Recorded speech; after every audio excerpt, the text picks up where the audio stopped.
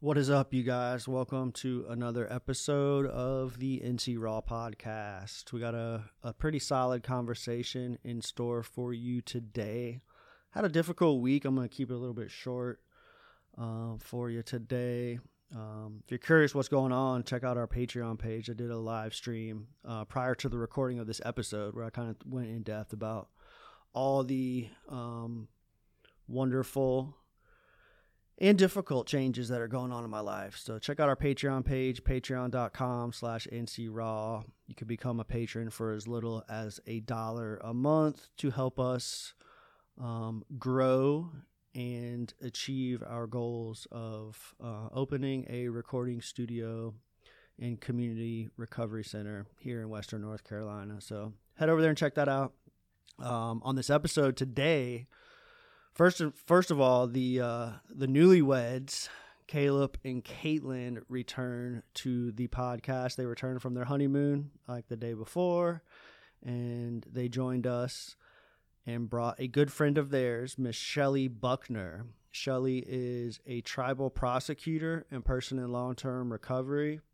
She is an inspiration and a leader in the recovery community here in Western North Carolina. It was a solid conversation. It was a ton of fun. I love her sense of humor.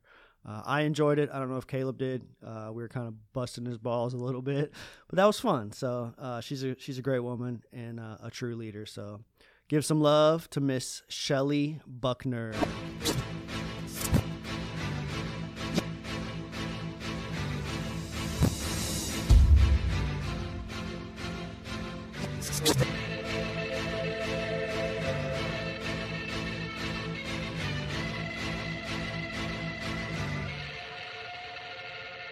I'm just an individual, living a miracle, staying indivisible, connected to God in my physical. Essence of my spiritual presence is visible, totally leaving you unaware of my mental subliminal. Used to be a criminal, living so minimal, but things have changed in my life, it's going through different intervals. Finding that balance is significantly difficult.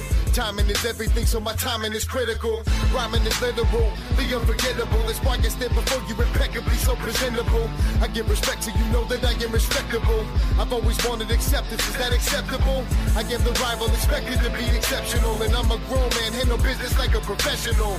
I am incredible, the unconventional. And you stopping me from chasing my dreams is unpreventable.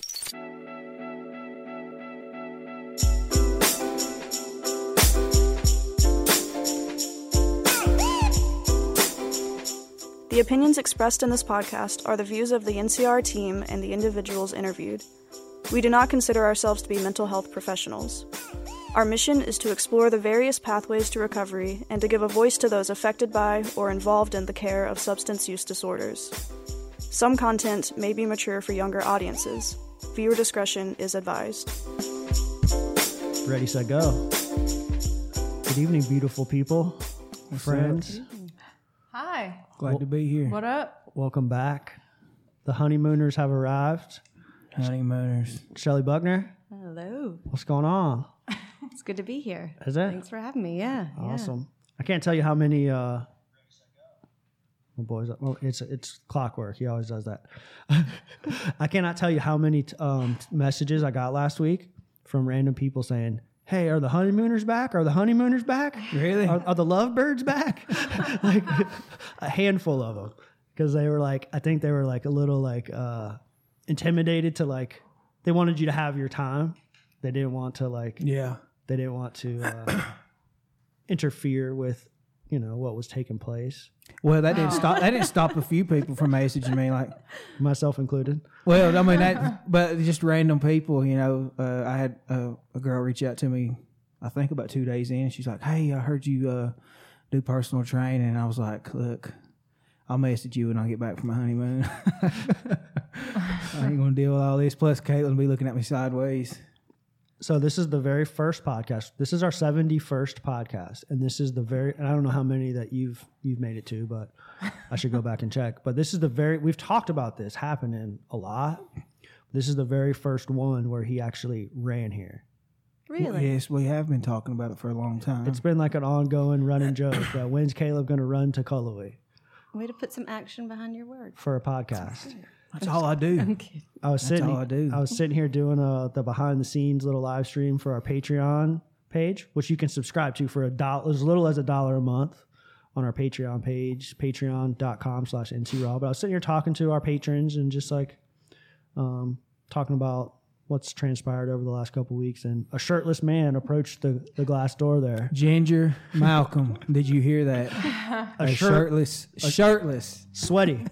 A sweaty, shirtless man approached the door. not just any man, a man of God, Ginger. No shirt. What? It's madness. It sure is. So Shelly, my very first question is, how did you find yourself in the midst of running with these two? Because I met you through these two guys, and I remember the first time meeting you.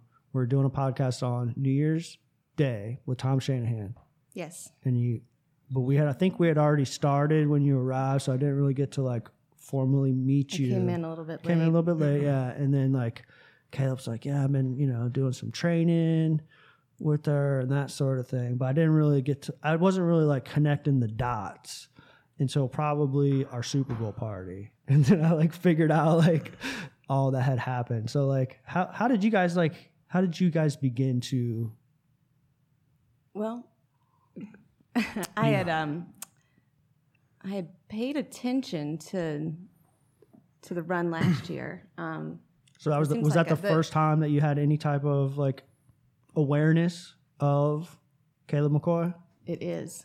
Okay. Yeah. I actually was just out of curiosity searching to see if anyone had run the Trail of Tears route, and was surprised to learn that someone was planning to locally. So you were researching the Trail of Tears route on your own, privately, and simultaneously he was planning that. Getting ready to run. And I realized when I stumbled across it that I'd seen him training. Around town? I didn't know him. The shirtless man that we just described running down the street? Yes, I don't remember seeing him shirtless. I was not Talk ready about to go that shopping. farmer's tan. No, it's taking a long time to get here. I know it. Long time. I've still not arrived yet. There is no finish line. And I would check in along the route just to see how things were going. Of course, that was an impressive feat, really inspiring. And then I also kind of casually paid attention to what Res Hope was doing and heard about it in the community. And I think it was the Thanksgiving event that y'all had that one of my colleagues was headed over there, and I wanted to ride along just to meet them in person, introduce myself, and let them know that I'm in recovery as well. Just want to make that connection personally. And so we spoke for a little while there, talked a little bit about some runs that y'all wanted to do. And then I guess it was a month or so later, I think you challenged me to work out with you that first time we met. Of course he did. Yeah. And so I think we actually hit the gym about a month or so later. But while I have not done the ultras that Caleb has or aspires to, it's on my bucket list. You've done the 6 a.m. spin classes though, right? I have. Yeah. She's a beast. Yeah, she is. Yeah, she's very I don't call her consistent. savage for nothing. Very consistent and relentless with her training. I was talking to somebody a couple days ago, and they were just like, I was like joking around, like talking to them about accountability, and so I, instead of using the word accountability, I said I'm going to Caleb McCoy you, right? And they were like, and this person was like, well, you don't know what it's like to be Caleb McCoy until you show up to a 6 a.m. spin class. 6:30. 6:30. Yeah. No. It is 6:30. It is. For the record, it is 6:30. What do you remember about that? What do you remember about that first interaction with Shelly, Caleb? Well, her colleague Cody White is. I graduated a year ahead of Cody. Played football with him, JV's varsity. Used to run with him quite a bit before I started. My chaos years and the madness and so yeah, we invited Cody up, and Shelly showed up with him, and we just got to talking, and They're huge recovery allies, and just made that connection. And she started talking about running. I was like, oh, okay, that's cool, and just everything flowed from there. You've had a lot of people approach you, right, from all walks of life over the last year and a half. What was it like to just know that like you're actually like on the other side of this thing, where like you're able to have a conversation with a tribal prosecutor, right, about training, right, to challenge her to go exercise with you? Like what? I know. Where did that go? You know what I mean? Just a real, like challenge. I don't even know how that conversation got started. I think both of us were like, put your money where your mouth is. Like, just, right? I mean, I don't even remember. I think I mentioned I was going to start doing some personal training, and you said you was coming back from an injury and needed somebody to work out with, and I think that's kind of how it got started. Yeah. But yeah, back to what you were saying, being locked up so many times and running from law enforcement and everything, and one of the most vivid memories I have of being in Cherokee jail was I was so embarrassed. I got taken upstairs for a bond hearing, and I was like 140 pounds, soaking wet, in boots, in Crocs. And Cody was the prosecutor that day, obviously, and I can't remember what he said to me. He said, I think he just come up to me. He's like, "What are you doing, man? Like what's going on with you? What happened to you?" And I just had so much shame and guilt, and just remembering from where we used to be, and it's amazing the full circle moments, that I get to experience now, from running from them to running with them, and they still can't keep up. He's never going to let that go. Someone's got to catch him. Someone's got to catch him. You talk about those full circle moments all the time, and it happens so often to you.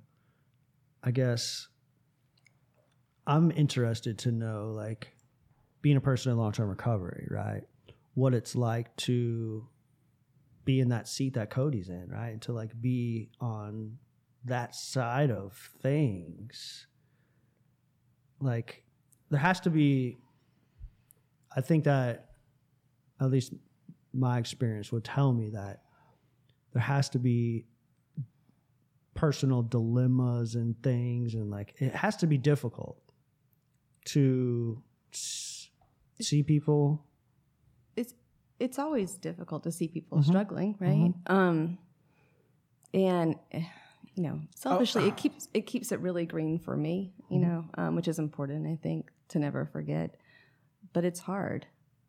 We all have our own story, and yeah, it can really be challenging and heartbreaking when I know, or at least think I know, some of the pain that individuals experiencing, and feeling like there's not a way out. There's a long time where I felt like not only that I was especially unique, but that there was no light, no light at the end of the tunnel. And that's one of the beautiful things about seeing people in early recovery and seeing that light come on. But I see, I encounter a lot of people, unfortunately, where that hadn't happened yet. Yeah. How did you find yourself in Cherokee as a prosecutor? How did this happen? Like, how did you end up here? How did you land here? So my husband is from Jackson County. Grew up here. Went to high school at Tuscola, actually, in Haywood County. And his family is very much involved in the community. His dad was the band director for a long time at Western, so has a lot of connections here, and a lot of personal investment in the people here and in the community here. And I'm from Atlanta originally, and Andy, my husband, and I had met in Raleigh, and both kind of, while we enjoyed living there, didn't feel especially connected to Raleigh, didn't have a reason to stay. I wanted to get closer to Atlanta, and he wanted to come back home. So we came out here and visited. I just fell in love immediately, driving into Silva. And I met Bonnie Claxton, who is the manager of the Legal Assistance Office, pretty early after Andy and I had moved. And that was actually my first position with the tribe, was with the Legal Assistance Office. I did most of their civil domestic violence work. And when the position opened up at the prosecutor's office, it sounds incredibly cheesy, but I just felt like that's my job. I mean, it seemed like it would be a good fit. I think it was a good fit. I feel like I'm in a position where I can do a lot of good, interact with a lot of people in the community, and I've really enjoyed being there. I'm very grateful for the opportunity. Yeah. At what point in this process of recovery did you begin to be open about your story and tell your story? I got sober in Raleigh. My sobriety date is March 3rd of 2011, and I first started going to meetings, going to AA meetings in about May of 2010. Took me a little while to surrender.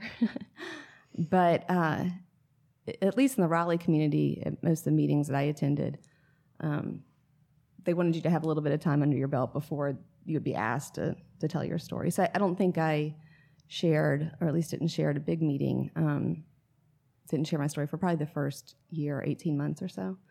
And then I had someone ask me to reach out to the Lawyers Assistance Program. That's a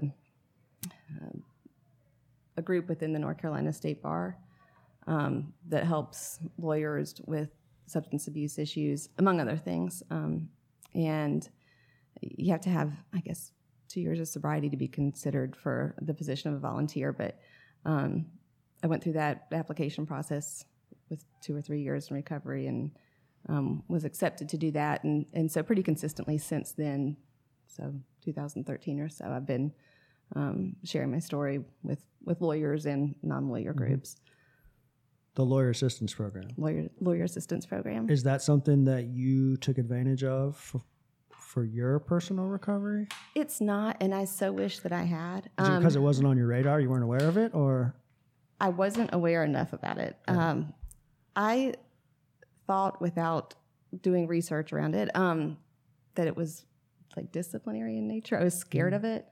If I had known what is the it? help that was available there, it's an organization within the bar that seeks to connect lawyers with not only substance abuse concerns, but also mental health issues. Right. And, Oh, okay, and to resources that might be of some assistance. And it's just a really wonderful supportive network. And you do get to see, to have that community with people who are similarly situated to you, have a lot of the same professional concerns and personal concerns and history. And it would have been wonderful to have found it sooner, but Yeah. I'm glad that I found it eventually. Is that something that's pretty prevalent among attorneys? Is substance use and? I think it. Yeah. I mean, yes, it is. I wonder why that is. But you weren't an attorney first, right? Or was you? I was. Oh, you was? Mhm. Okay. Yeah, I've been practicing since 2001. Oh. What's pretty cool is Shelly comes from the U. That was part of her story, like back in the glory days of Miami. Does she? I did go to Is Miami. that where you went to school? Yeah, that's where I went to law school. I went to undergrad in Virginia, but went to law school in Miami. Back in the heyday. I'm trying to think. Like Michael Irvin and Vinny Testaverde, Well, or a little what, you after said that? 90? A little bit after that. Yeah. I was there when Jimmy Johnson, after that? 90s. after The Rock. After The Rock. Yeah. I started in 99 there, so I don't remember. Ken Dorsey. Ken Ken Dorsey. Dorsey. Ken Dorsey, yeah. Tight end, Kellen Winslow. Yeah. Kellen Winslow? A little bit after. He was a Okay. Willis I'm not McGahee. arguing with you. he was a punk. He was a punk. I'm a Florida State fan, but Miami was, man, it was tough. Oh, Sean Taylor. Free Sean safety. Taylor. Oh, Yeah. goodness. One of the best ever. The Lawyer Assistance Program. So, like, I guess reflecting back on like my story, I worked for like a Fortune 500 company who had like an employee assistance program, which is probably something that's very similar to like what you guys do. And like they had approached me near the peak of my, substance use, and were like, "Hey, do you got a problem?" They knew what was going on. They were like, "Hey, like, do you need some help? Do you need some assistance? Is there anything that we can do?" Like they were leading me to taking advantage of this program and ultimately saving my job and my life and that sort of thing. And I just lied and lied and lied and lied till the very end until like I denied them, lied and lied and lied. And a month later they fired me. Well, you didn't lie too long, did you? I didn't lie too long. The few times they pulled me into the office and, had a private conversation, and I just lied, and was let go because of it. And so I guess my question is like, number one is like, how's it approached? Is it something that the lawyer needs to seek out? Is it something that's like readily available? How do they do it? And then also like something that I'm really curious about is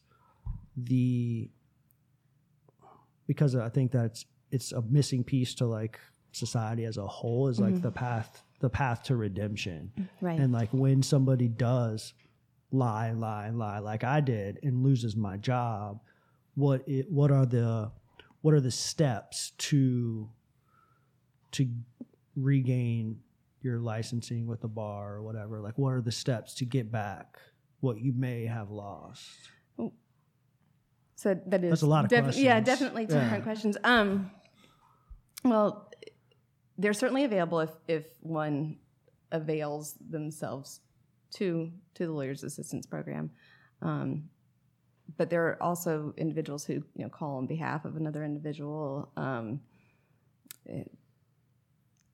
don't know that I would call it 12-step work, but there's some reaching out to individuals who may need help. But you can't make somebody be ready. Yeah. But in terms of getting one's license back, it really depends on where you are, or if you've actually had any kind of professional consequences. I was very, very fortunate that that's not part of my story, and so I really can't speak to anybody's individual experience. But I know that the Lawyer Assistance Program, they want to help people succeed. Of course, it's very important that lawyers provide services, adequate representation for their clients. I mean, it's also a public service that the Lawyers Assistance Program is doing too. But they want to see people succeed. It's not intended to be punitive. The participation is very much anonymous. So they do great work. I can't speak to any individual cases or anything. Yeah, what role do you play in volunteering with them? Well, I do share my story at CLEs from time to time. I've done that in different locations throughout the state. When they need me to assist with individual kind of cases, I've been involved in different levels and with different responsibilities with respect to those. And that started in Raleigh and transitioned here. It is very much different recovery community here than in Raleigh. I was shocked when I got here to see there are far fewer meetings. That's why, that's one of the reasons why I think what you're doing is so wonderful, that you help connect those who might be struggling to find connections in recovery. Definitely an opportunity in these rural communities. Substance use, addiction, addictive behaviors, it's just as prevalent anywhere you go. Absolutely. Right? So why? Because we live in a rural, oftentimes more economically diverse community, do we not have access to simple forms of care or basic things like transportation or safe housing, things like that? Like, those are the opportunities. And like, I've been doing this for 4 years here in Western North Carolina. What I noticed is that go around to different organizations, and I don't want anybody to take this the wrong way, but I'll go around to different events or different organizations or different meetings, right? rallies, community stuff, and like everybody knows where the opportunities are, right? Like everybody is aware that transportation is a major barrier.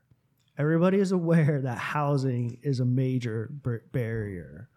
But like what's stopping people from like taking some action? Like you guys are doing it, right? With your home that you're working on, but like anybody you talk to, everybody knows that like, hey, this is what we need to work on. Like this is what we need in our community right now in order to heal and in order to like allow these families to like get their lives together.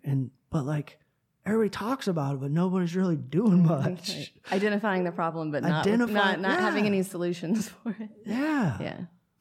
I feel like, I mean, there's several different things that play into that. Everybody, I want to stay away from it. I'm just going to stay away. Well, no, let's not. Let's just be careful in what you say, but let's not like the biggest thing. If I was to say what I just said, right? The number one answer would be like funding and money and things like that. But we know that like that's, of course, that's the obvious, right? Funding is the obvious, but it's not. Is it though? Is it? I mean, there's ways you can get people to buy in. Mm-hmm. I mean, you just got to have the passion and resiliency to keep on, going out and knocking on doors, going out and talking to people and presenting them like this is what we're trying to do. Yeah. And I also think it's like scarcity. Like we need more champions that are, like Caleb said, that are passionate, that aren't afraid like that. And then we tell people all the time, like, it's kind of funny because the reason and why they start the group, I know the one. Okay, never mind. I ain't going to say that. It's because they have to. Well, is that what you're saying? It's like, well, I want to start something different than what Red's Hope is doing. By all means, please. Mm-hmm. Please get out there. Get out there and start some kind of group. Where's get your out heart there. At? Where's your heart at? That's why I didn't say it, because I don't want to just pinpoint things. But yeah, where's your heart at? But, we need more people that's going to these meetings, that's going and doing these things to get inspired to want to do something. By all means, start a group. I would love to see 5 different meetings. Who cares if it's at the same time? Or 5 different, it don't have to be meetings, but whatever you want to call it. But somebody, the availability's there, so they feel comfortable and be like, I don't have to go here, but I can go there. Empowering people to take action. Absolutely. I mean, a lot of times people get into recovery and they settle. And it's like they lose their passion but not saying that, I'm proud of anybody that comes into recovery. And that's a huge step, and living out your recovery, that's great. But at the same time, what are we doing to help? What are we doing to help not only our own community, but the people, those around us?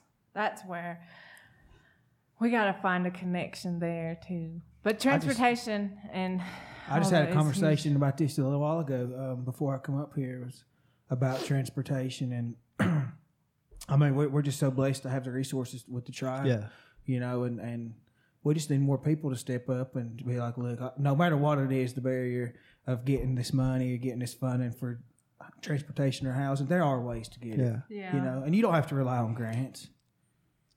I think behind inaction, there's usually a lot of fear. Mm-hmm. And life in general. Oh, yeah, absolutely. Yeah, not just with respect to this. And, fear of success, fear of failure, fear of responsibility that you're not going to find anyone to share with you. It's just, and I think it's easy to feel a sense of isolation. That's interesting to investigate a little bit further, in a sense that like at some point in this recovery and growth process, personally, spiritually, however you want to look at it, that like my experience tells me that like that fear begins to shift into opportunity, right? like we were talking before we went on air about like, how did this podcast thing start up? And like, I went on this 20-minute rant about, and I was excited about it. And I was just going on. And Shelly's nodding her head and looking at me like, you know what I mean? Like, but they're like, at some point, like the fear was transformed, right? Whether it was through like my meditation practice, through my fellowship, through my connection, my personal connections, or whatever it is, like a little bit of all that stuff. But at some point, like the fear transforms into opportunity, turns into like, and like, if you look at people who tend to use substances, become addicted, like they get passionate about things and they literally run with it, right? Like, you know, whatever it is, you find something, you find the key to whatever it is and you go with it. And so like, how do we empower that? How do we lead people how do we channel people to that kind of instinct to like take some action? I also have some ideas about like the funding thing that I've been like kicking around with Lori at school. And that's like, number one, there has to be a way, this based off of my years in Florida, like whoever our elected officials are, like, and I know we're not going political here, but whoever our elected officials are, like the powers that be, like there has to be a way to tap into some of the tourism dollars, right? Whether it's like through some sort of like tourism, minuscule half a penny tax on hotels or amusement or whatever it is, there has to be a way to tap into, there's a ton of money coming into this economy through the tourism that's generated here year round, right? Who's to say that recovery models can't get a little bit of piece of that puzzle, a little bit of slice of that pie, right? The other thing is that there's a ton of people that live on top of these mountains up here that are snowbirds. They got a ton of money. They throw it around all the time. They throw it around to the universities. They throw it to Western. They're giving money away. Laid down. And they haven't been approached. With who's knocking on their doors? Right. Yeah, they've been affected, and somehow we know that everybody's been affected, right? Who's knocking on the doors?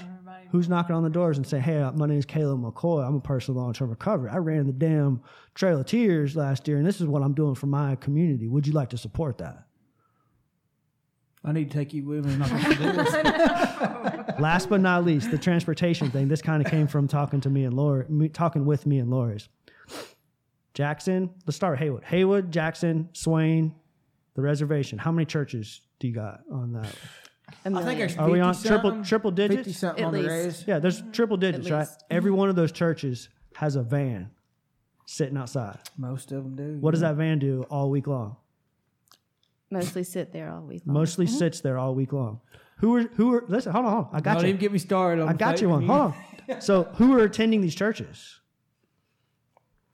Typically, who are like, I don't want to like. Broken people. No. What demographic of folks tend to attend many of these churches? People that need a doctor. Some like, I was going with like Why? elderly. Oh.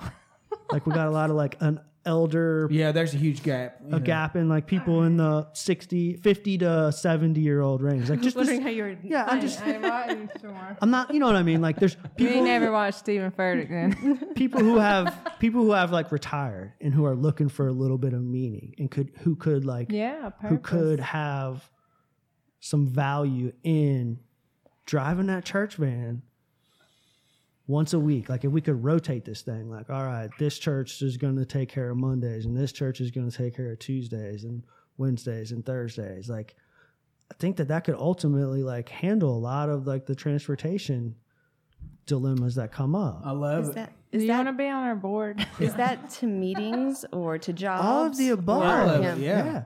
Jobs, meetings, Yeah. counseling, children and family Interviews. things, And like, that- I mean, all that- that stuff. That should be at the heart of every church is missions and giving back to your community, you know, and so many times it doesn't happen that way. Yeah. But they need to be provided an opportunity to buy approached. in. Yeah, Yeah. for sure. The churches we have approached have been, Open. yeah, for sure.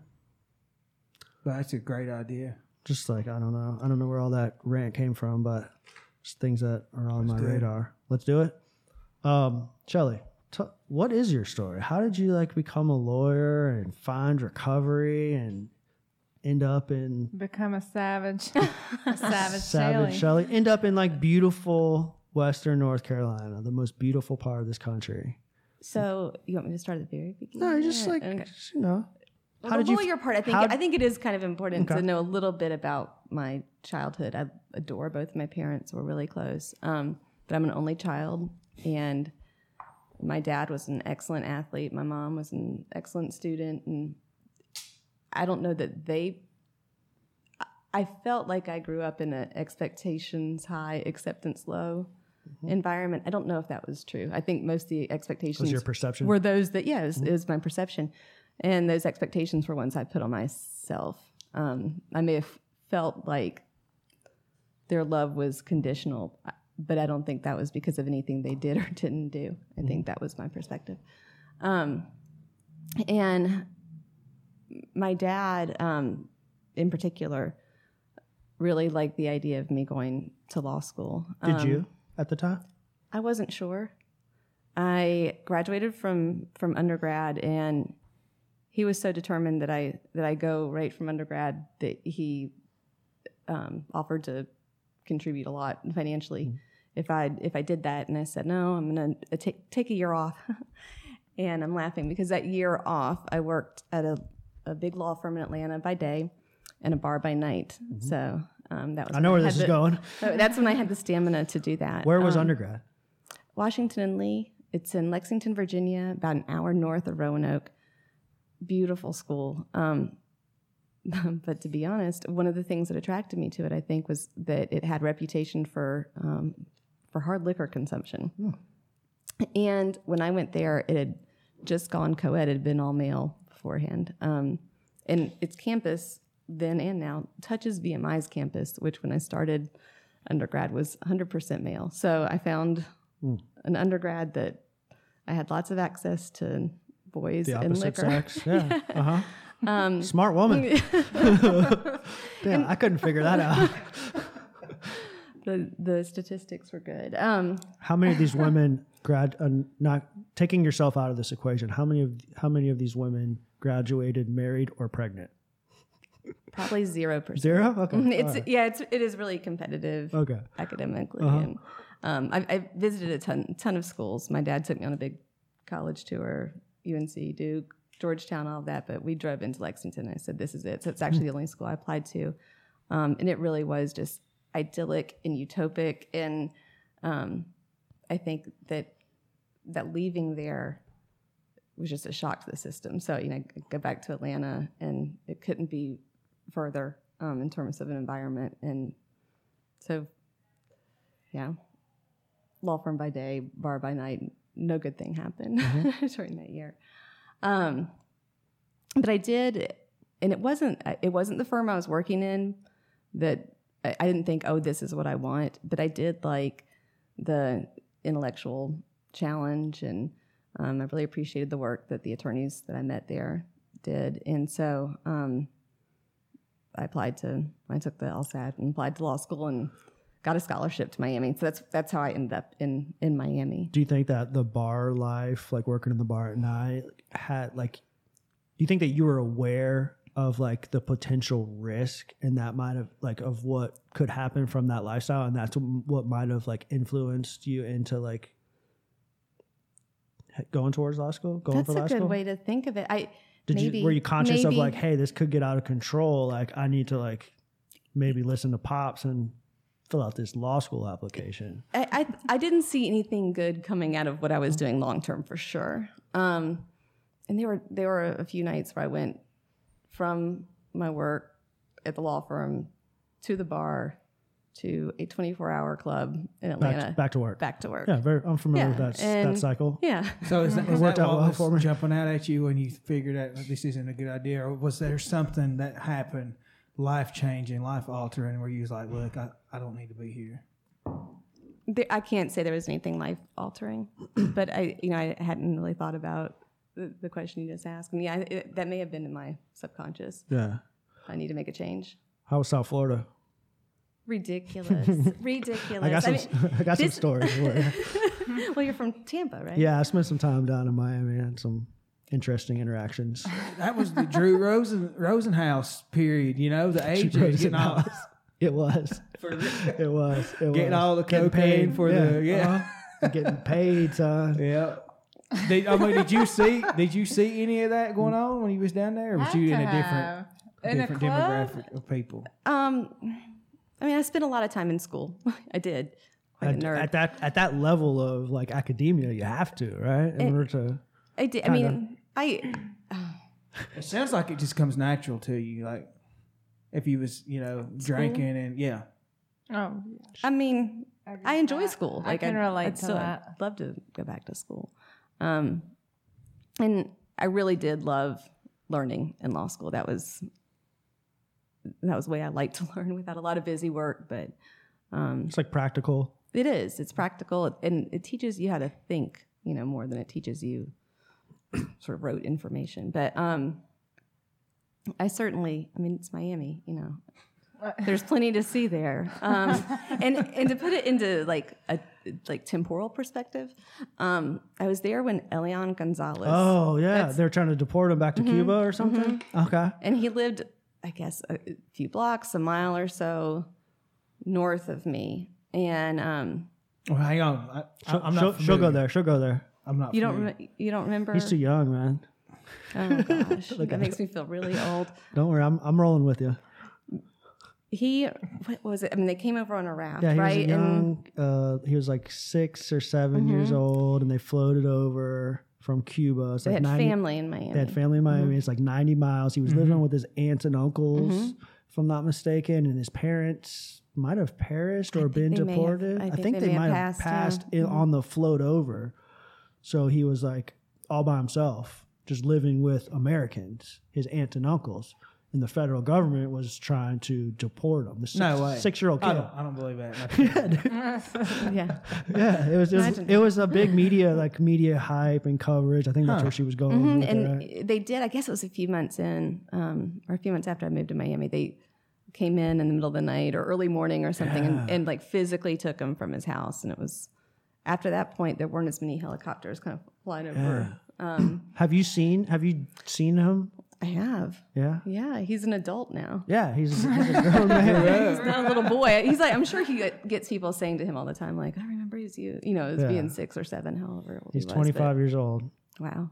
Yeah. Gosh, that definitely ages me. But so I was there then. Ricky Martin had just come on the scene. Ricky Martin. Well, like the national scene. What Enrique else? Iglesias, all that same. Ah, It was a little bit post Hurricane Andrew. What was the fashion designer that got murdered on the street down there? Yes. Were you there then? Versace, Johnny Versace. Were you there then? That was A little before? a little before I moved. But, you know, in terms of partying in Miami, it was ridiculously expensive. I mean, just from a practical standpoint,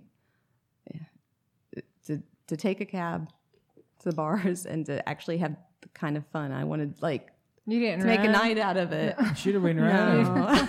Had you started your running career yet? No, I had not. I mean, I participated in sports growing up, and I used to hate that aspect of sports conditioning. Do you speak running. Spanish? We No. No Spanish? I have a picture of Shelly. She see in our group message. We're gonna, you know how you used to do that, right? You used to show pictures.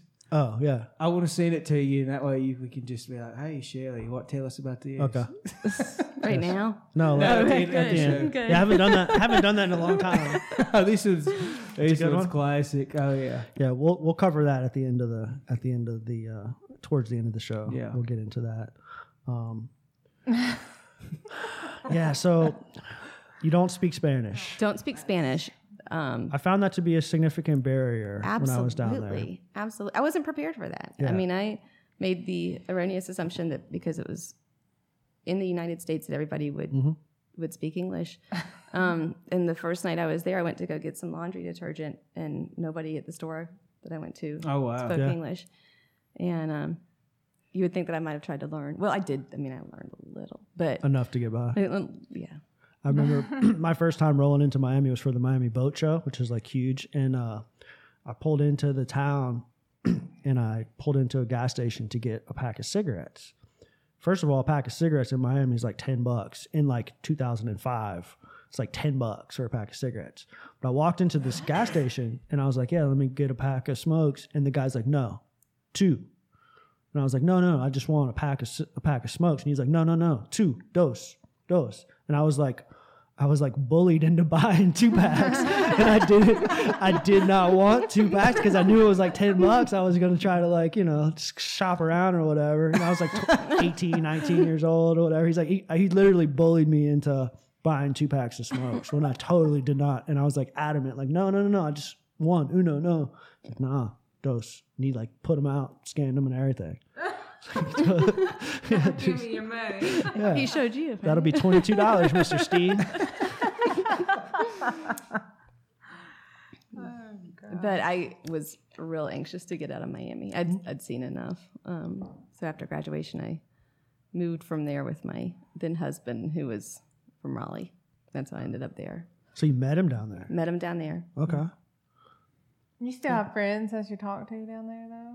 Like connect with? And I have a couple that I still connect with from law school. And, Facebook is wonderful in that regards that, you can keep tabs on one another and check in from time to time. I wish that we were able to see more of each other, but because it attracted folks from really all over the place, it's not like I can go to one location and see a lot of people at once. So I haven't stayed as in touch with them as I would have liked to. How long was you down there? 2.5 years. Upon graduating and moving to Raleigh, you was you still started partying and stuff when you met Andy?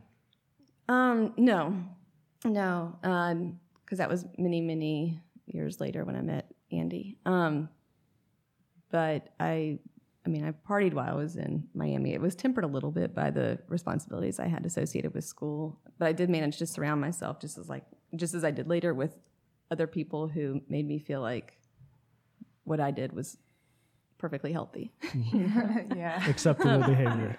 Yeah. Upon moving to Raleigh, started practicing law. Like, what were the early days like, and like kind of getting your feet wet in the courtroom and still kind of living the lifestyle? It was scary. And my first job out of law school was working for what's now the Division of Employment Security. It's called the Employment Security Commission then. And I did telephone hearings. So I think that helped with some of my anxiety, is that, people couldn't see me. I remember early on, like, pronouncing Mebane in a hearing and having to be corrected. And, I did some silly stuff. If your name's funky, I will butcher it. I promise you. Oh, Cal over here. His name always gets butchered. Callum? Cal. So I think maybe being able to hide behind a phone helped a little bit in the beginning. And then What was life like outside of the courtroom? I still enjoyed the drink a good bit. I didn't make friends quickly in Raleigh. In fact, I think that I never put a lot of effort. It wasn't until I got into recovery that I put a lot of effort into developing real friendships and connections in Raleigh. And I think that isolation, really informed my just drinking. that process in itself is something that I think is probably lacking in just the human experience, is that like it's not something that we're taught at a young age, is how to like cultivate these authentic relationships that we Well, not anymore. Yeah, like that are so dear to us in recovery. Definitely right? not Like now, but I learned it through recovery, right? And like I treated people like shit and I had expectations of them, and it wasn't like there were conditions surrounding our relationship, right? Like I expect X out of you, and in return I'm going to give you Y. And how does this serve me? Yeah, how does it serve me? Totally greed filled and driven. And it's like definitely an opportunity, and we know like the science shows that not only is it like one of the antidotes to addiction, but it's also just like as overall wellness in general. Like take the addiction and substance use out of it. Like that's how we're tribal. We're individuals. Like we live in a tribe, right? Like but we've grown so far away from that it's hard to like the kid, like I just remember I struggled with that. Now, I got a job in retail sales as a teenager, so I was forced to be able to like interact with people. I put myself out there. I was forced to like learn some basic skills, like how to gain someone's trust and this and that. But at the end of the day, there was still some tangibles attached to it, meaning I'm trying to sell you something. You know what I mean? So like, how do we as a whole, as a local community, how do we like teach that skill set? It's hard, isn't it? Yeah. And then taking these out of the equation. Yeah. And I mean, I know I just, I praised Facebook in a sense, but it's deceptive, right? I mean, it you have all these friends, but they're not your friends. I mean, it's numbers, it's quantity, it's not quality of human connections, and it can be it's an excuse for not doing the real thing, Yeah, I mean, I think it's hard to teach people how to be a good human to another. I think sometimes it takes that pain, that need to take a step back though and listen to what you just said, right? To be a good human. That's all we're asking. Right. That's all. Those are the only expectations from anybody that I meet. That's it. Just be a good human. Be kind. Show some love to each other. Patience. Treat people fairly. Gentleness. Honesty. Honesty is a great quality. A fantastic quality. Yeah, it's a pretty good one. I don't know. Just things like that are what Caleb hates this word, but things like that are what motivate me. He didn't like the word motivate? He hates it. Things like that are what motivate me. Like things are like that are what my brain gets stuck on, and I'm just like, and I think differently than many people, but like things like that are like what.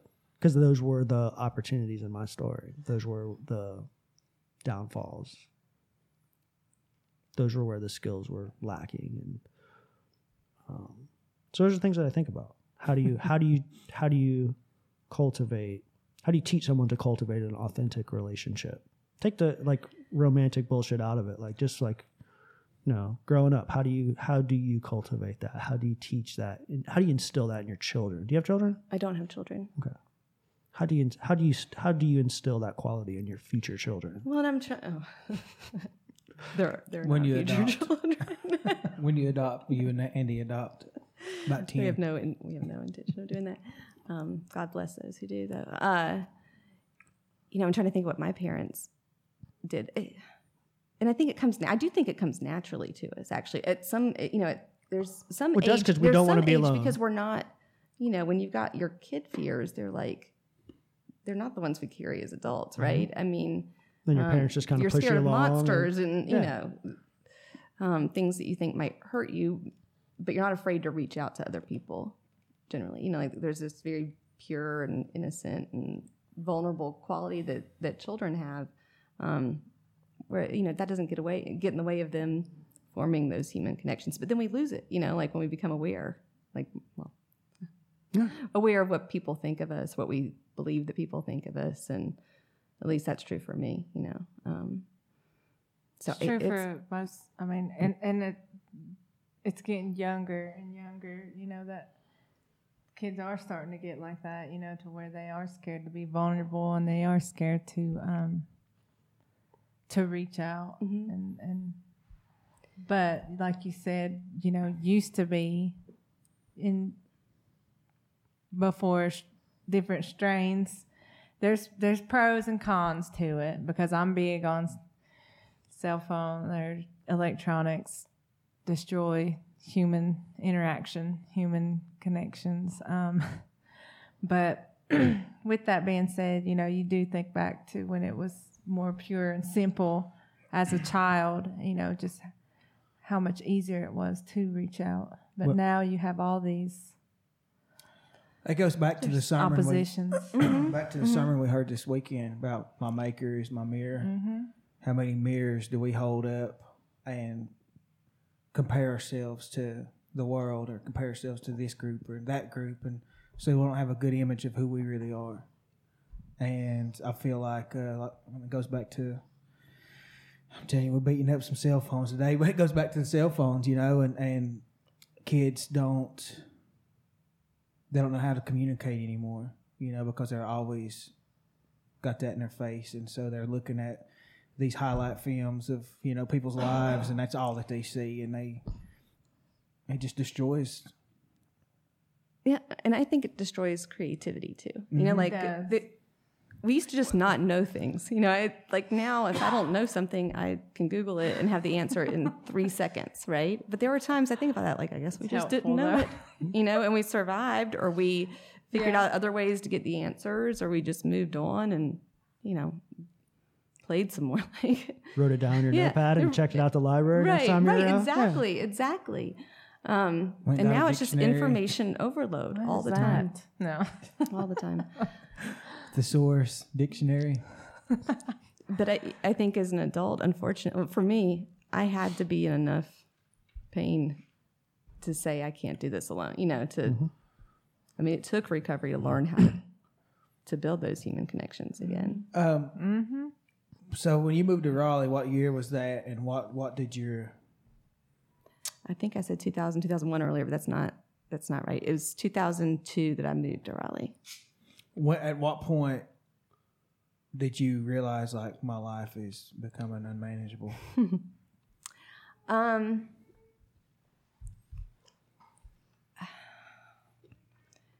going to say late 2009, early 2010. Why? What happened? There was not... Well, I don't talk about this a lot, but so I was held hostage in my house, just outside my house, by this stranger who was walking along one night. Ultimately, he was charged with kidnapping and assault. What? Yeah. Oh yeah. my gosh, I never knew this. But he was released. They thought it was a domestic violence incident and released him, and he went back out and held another man and another woman hostage on 2 different occasions that were close to one another and beat the heck out of both of them. So he was charged with those kidnappings and with assault with intent to kill with respect to both of them. And this sounds bizarre, but it's true. The shame, I had some survivor's guilt about it because he had hurt them and really didn't physically hurt me at all. That a switch just sort of flipped, and I became afraid to go out during the day. I was ashamed of going out during the day. And I would have to for work, but at that point in time, I was working from home. I'd gone into solo private practice, and so most of my work I could do from home. But I would still go out at night. I can't explain it, but that is what happened. And during that time period, my drinking definitely ramped up. So wait, hold on. Sorry, Yeah. I don't mean to interrupt. But how did that even happen? How did he was able to retrieve you? So Sorry. I mean, was you outside walking? I was outside. Your dog, well, or? no, I wasn't walking the dog. I was talking to a friend of mine who was doing some work for me at the time. I was on the phone with her, and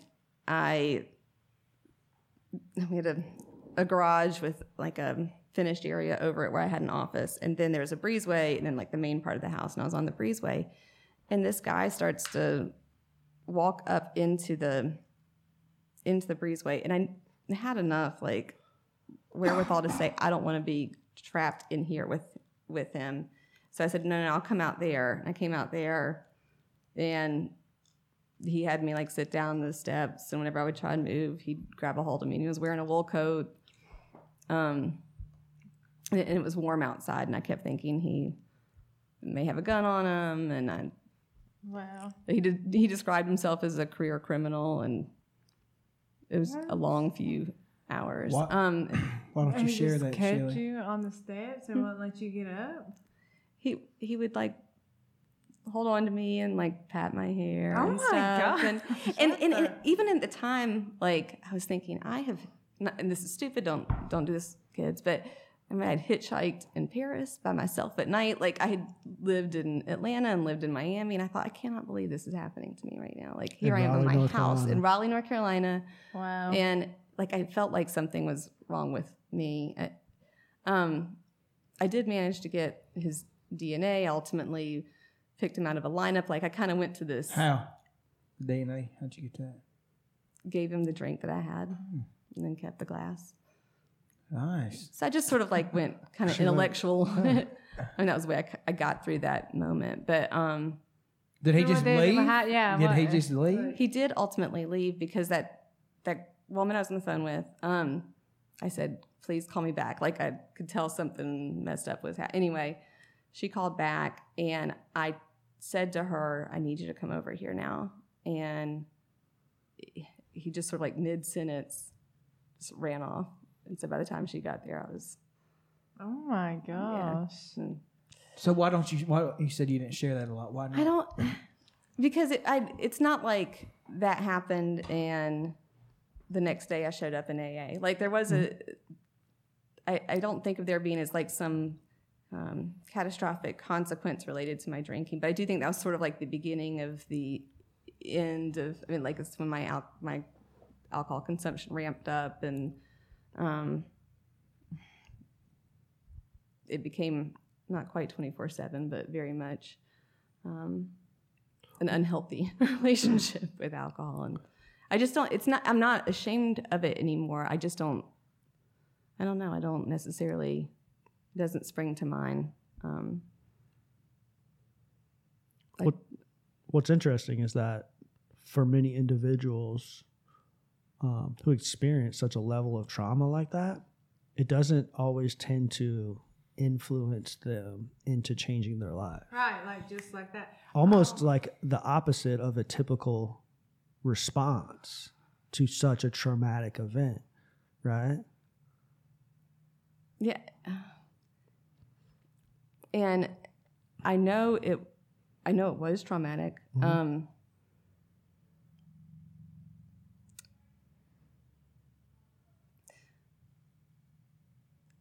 And maybe I haven't spent enough time like trying to process it. I mean, I do think, to the extent that it plays a part in my story, I'm glad that it happened. And it made me appreciate, I was angry at law enforcement, angry at the DA's office, made me realize how things should have been done better and differently, So there's a silver lining to it, but yeah, I may need to spend some more time trying to process that. Let's talk about early recovery. Okay. What action did you take when you were like, you said you were kind of in and out of the rooms for a little bit. You alluded to that earlier. So I had a friend who I knew went to AA, and I was curious. And I guess I should back up a little bit. I had a self-imposed moratorium on drinking for like a month or two in college, and completed that successfully, and was like, if I ever want to stop drinking, it'll be easy. Right? I like know how to do it. 2 decades later, not quite 2 decades later, whatever. 13 years later, I tried to cut back, and it was not easy at all. And so I reached out to this friend that I knew who was in the program of AA, and asked him to take me to a meeting. And of course, me being the perfectionist, I asked him 400,000 questions on the way there. Oh, and I drank before. Yeah. Take the edge off the anxiety I was feeling. It was like, how much do you have to pay? And do I have to say anything? All these sign up. Yeah. But I knew, like, even walking into that room, I was like, there's like magic in here. And I honestly, it's so self-centered, but I felt like everybody, like God had put everybody in that room for me. Like, they were saying exactly what I needed to hear. I think that's a pretty natural initial feeling, though. Mm-hmm. Right. At that point in your life, having gone through what you've gone through, for all of us, like, we haven't escaped the self mindset, egotistical type of like behavior, and that's just a natural response to such a powerful moment, right? Yeah. And someone shared something about being an egomaniac with an inferiority complex, and I was like, that is me all the way. You have described me. But yeah, I was hooked, even though I was not ready to do the deal. Like, I was not ready to actually quit drinking. But I didn't make this up. I've heard it said a million times before, and it was so true. AA ruined my drinking. Like, it did what it's supposed to. Yeah, exactly. It was no longer fun. No part of it was fun. But it took some more suffering before I was ready to do the work. And it was when I finally worked the steps that it did click. Thank goodness. Something that I think that Caleb's itching to get at is my experience tells me that being a part of the fellowship that I am in and doing the work that's required through that program only provided enough for me. And there came a time in my life where I had to seek out additional skill sets, right? I had to venture out of my comfort zone that was refuge recovery, that was this thing that I was holding so tightly. These kind of fixed views, like this thing worked for me, I'm just going to stay here and ride out the rest of my life sober because these things worked for me. But deep down, I wasn't necessarily like authentically happy. I wasn't necessarily achieving my full potential, right, in life. I was just kind of like coasting through what was expected of me by the program. Do you know what I'm getting at? Well, I think it's probably easy to become complacent, or at least comfortable. Comfortable. Yeah, in whatever you've surrounded yourself with. Like, I think you've got to test those. Like what test else? the assumptions that you've learned through there. Yeah. What else did you start doing? Like, what else have you done? I was getting at the fitness stuff. Oh yeah, I was going to that.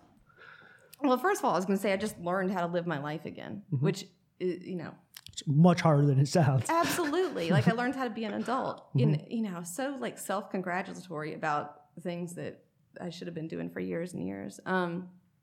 But it's actually towards the end of my drinking that I started working out pretty consistently. Okay. I thought maybe that would help, and maybe going to church was I tried these different things. And athletics had been an important part of my life for a long time, so it felt good to get back in the gym. But how much progress are you going to make when you're shit-faced? Yeah. I mean, I'll say it. Yeah. I mean, I went on runs and like fell because I had no business running. But let's see. After I did get sober and kept going to the gym and made that really, I am a creature of habit, and I love routines, and making that part of my daily routine just became so critical to my mental well-being, starting the day.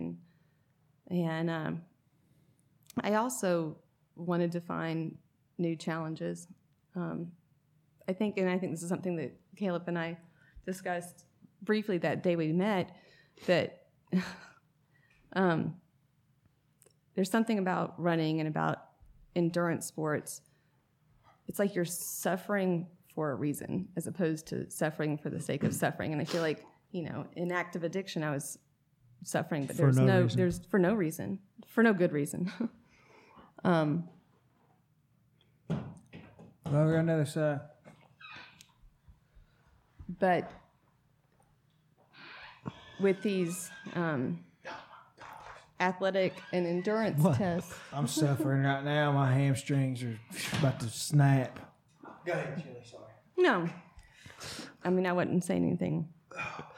I just feel like, and I talked to Caitlin about this, and I don't know if I've shared this with you, Shelly, but I just feel like at the core of who we are as humans, like we're created to move. Well, you know, and whenever we get out there and do that, it's like we are so close to exactly who we was created to be, right? And I just use that, for me, I use that time as prayer time, as quiet time I get a lot of my best ideas when I'm out there running, you know, and just pushing myself. Well, it's like a moving meditation, too. It is. It really is. But also circles back to like that fear conversation that we had where like, you know, you're in the room, so you found something that works for you. And we've done so much damage to our physical bodies, right, for so long by poor eating habits and consuming drugs or alcohol that there's a high level of fear that prevents people from just like going for a walk, you know, and just doing those like basic things to provide that experience that you guys are describing, right? What role did fitness play in like your recovery? Well, I think your physical well-being is one of the things that you first start to notice coming back. That was my experience. Yeah. See, mine was the exact opposite. Your mind got clear before your body. What do you mean your physical well-being starts coming back? Like I started being able to sleep and like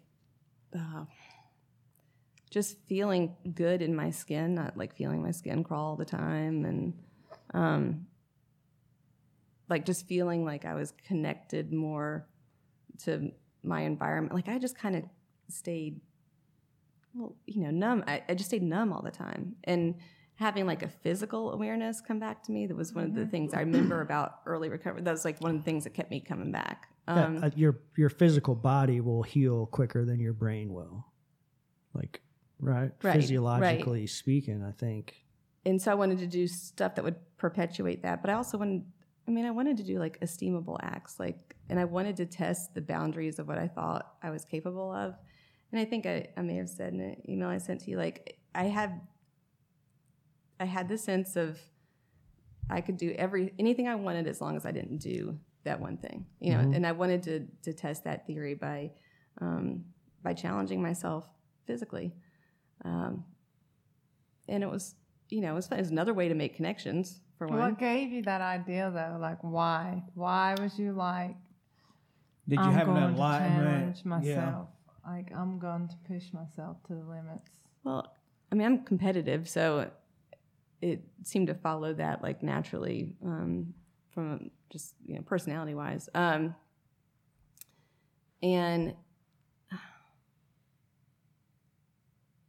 you know, I don't remember anybody saying, why don't you do this? I think it was that I wanted to do something that, something new, like something different. Running, for example, I think I mentioned earlier, I hated it as sports conditioning, hated it. But I got out there and I put the time in and I saw improvements, and seeing those things build upon each other, was motivating. And I want to ask that, like, what's the issue with the word motivation? Goggins. That's why I was asking. So the first time I ever really hung out with Caleb, we don't have to say anything else. We can both agree on Goggins. The first thing he shows me is on a link, and I mean, this is just like casual conversation stuff for him. Let's check out this addict athlete. You know what I mean? And I mean, somewhere I feel like everyone has somebody that inspires them. I guess that's what I was trying to get at, was what inspired you to want to do that. I mean, but Shelly could have inspired you. Did you a vision or a dream, or you just like, you see something on the internet, and what was it that? And with Goggins, just wake up one day hold on and real run. Quick, the motivation comes and goes. You can be motivated to go, like I'm motivated every night before I go to bed to get up early and go. It's fleeting. It's fleeting. It's not lasting and sustainable. Discipline trumps motivation. Correct. I think. So he don't like to use motivation. Drive. Yeah. No, I think just the desire to want to test myself and proved that I could do things that I didn't necessarily think. I wouldn't say that I ever thought they were impossible, but At that time. I But- thought a lot of things Really? it's been impossible. Yeah. So the other day she smokes me in the pool, but obviously with my time, a 2-year-old could. I mean, Sorry, I really do think. Wow. He just took He's that throwing off. shade. He's throwing shade. Wow. I think if he just put his feet down and walked the pool, that 250 yards. It took me almost 10 minutes. She smoked you? Yeah, she was. But a 2-year-old could have done it. is that what age group? He's Well, talking you about? smoked me, but I'm saying a 2-year-old could have beat me. That's what 2-year-old could have beat me, but you smoked me, baby. How's that? Now's your time to step up. Defend yourself, woman. She didn't know what was going on. There's when a I- beast in there. She didn't know what was going on when I come by her on that bike. Whew. That Lance Armstrong. Did y'all start at the same time this time? I started at 20 seconds behind her. She probably finished 2 minutes in front of me. 2 whole minutes? I Yeah. had enough time to run, get my Get out shoes and on my dry off. feet, Yeah, but longer tie than my that. shoes, And and jump get on out my of the transition bike, area. Get out of transition. And I take didn't off. see her when I got out of the pool, so she was, it might probably longer than 2 minutes. So is this what influenced you to hit up the triathlon on the way back? Well, actually, no. I had. If I could beat before- Caleb McCoy by 2 minutes, I'm going to go and get enter this No, triathlon. no. Before we had even left, I had mentioned us finding a half marathon to do because we had talked about going to Colorado anyways and running and climbing some mountains, but we didn't exactly do that. So I was like, we should at least find a half marathon. And then we was chilling in a hot tub, and he's like, "Why don't we find a sprint to do?" And I that's one of my goals is to do a half Ironman. And now I'm just like, who wants to just run? Throw it all in there. It was Yeah. so fun. So fun. Yeah. Have you done triathlons? You I've have. done a sprint with a long swim in Wilmington a couple of years. How long was the swim? A mile, right around a mile, Oh, girl. in Yeah. in open water. I you swam couldn't- in Wilmington. I done the 1.2, the half Ironman. Good for you. I backstroked the whole thing, but I done it. Well, you got there, right? Right, 47 minutes. He backstroked in this 47 minutes 250 swim. yards. Yeah. I think the average that day was like 28 minutes. It was something. 28 minutes of it. You're giving her ammunition, brother. Man, hey, I am. That is not my strong suit. Now the bike and the run, I'm good, but swim. So what you're saying is this summer you're going to focus on swimming? Oh, probably- yeah. I wanna swim the Pacific. No, I'm going to swim the Pacific. He can run and bike it. I'll just swim it. I hope you got a wetsuit, sweetheart. It's cold. I will get one. Yeah. I will get one. How did you challenge yourself Well, physically? before we move on, Go can on, come on. It was actually at that triathlon in Wilmington that, and I did it with one of my friends in recovery, and she asked me how she's an amazing athlete. She's done full Ironmans, and it wasn't really necessary for her to train for this because it was easy for her. Yeah. But she asked, "How long are the swim times on this?" And I said, I've looked at them, and yeah, of course I'd been a total nerd about it. And I said, I think, they're around 28 minutes to 30 minutes. And she's like, oh, I can do anything for 30 minutes. And that was like, that a light bulb went off. And that's something I think about so often. And it's one of the truths of my recovery is that, I'm going to be uncomfortable from time to time, but I'm going to survive it. Like it's You hope. all, You sent me that in an email. yeah. And it was something reading that. It was something that I began to reflect on, thinking about like, she's right in a sense that like all these waves of extreme emotional states of mind, physical discomfort, Mental discomfort. mental uncomfortable situations to be in. It's all humiliation, yeah, all of it. It's all fleeting, right? It's all. It is. None of it's lasting. And so if you can go like wake up when the alarm clock goes off and just know that like whatever life throws at me today, I can do it for 30 This too minutes. I shall can do this for pass. 30 minutes. I mean that's what they say, but it's like I could totally do that for 30 minutes. And so like I did that today. I was telling Caleb before you guys sat down in here that I had a really rough week, like really challenging week, like handful of pretty traumatic events happened. And like I woke up today in like a bad mood, right? And I was like, and I talked to him last night on the phone about it, and I was like, man, this just really sucks. Today sucked. Like I got to go do something that I don't want to do, right? There's something that is on my list of priorities that I just don't want to do. Like I don't want to do it. I've been avoiding it since Saturday. And I was like, all right, I'm going to go to the gym. I'm going to get on the treadmill. That wasn't the thing that you didn't want to do. No, it's not. No, it's not. I'm going to get on that treadmill and I'm going to run as hard as I can for 30 minutes. That's just based off of like what your statement, what you said. It's like, I'm going to run as hard as I can for 30 minutes, regardless of what my lungs do, regardless of how I feel, regardless of how much I sweat, regardless of any of that stuff. I'm just going to go as hard as I can for those 30 minutes because Shelly told me I could, right? Like I could get through that stuff. What are the other truths? So these are things that you've identified throughout your experience in recovery. Well, and I already referenced one that I can do anything as long as I don't do this one thing. Another one is that people don't care about me as much as I thought they did. And I mean that in a good way. Like, the sun doesn't rise and set over me. People have, 99.9% of the time, people are worried about themselves. Like, even if I'm in an embarrassing situation, people might laugh about it for 10 seconds and they're going to get back to their own stuff. We've all got our own stuff.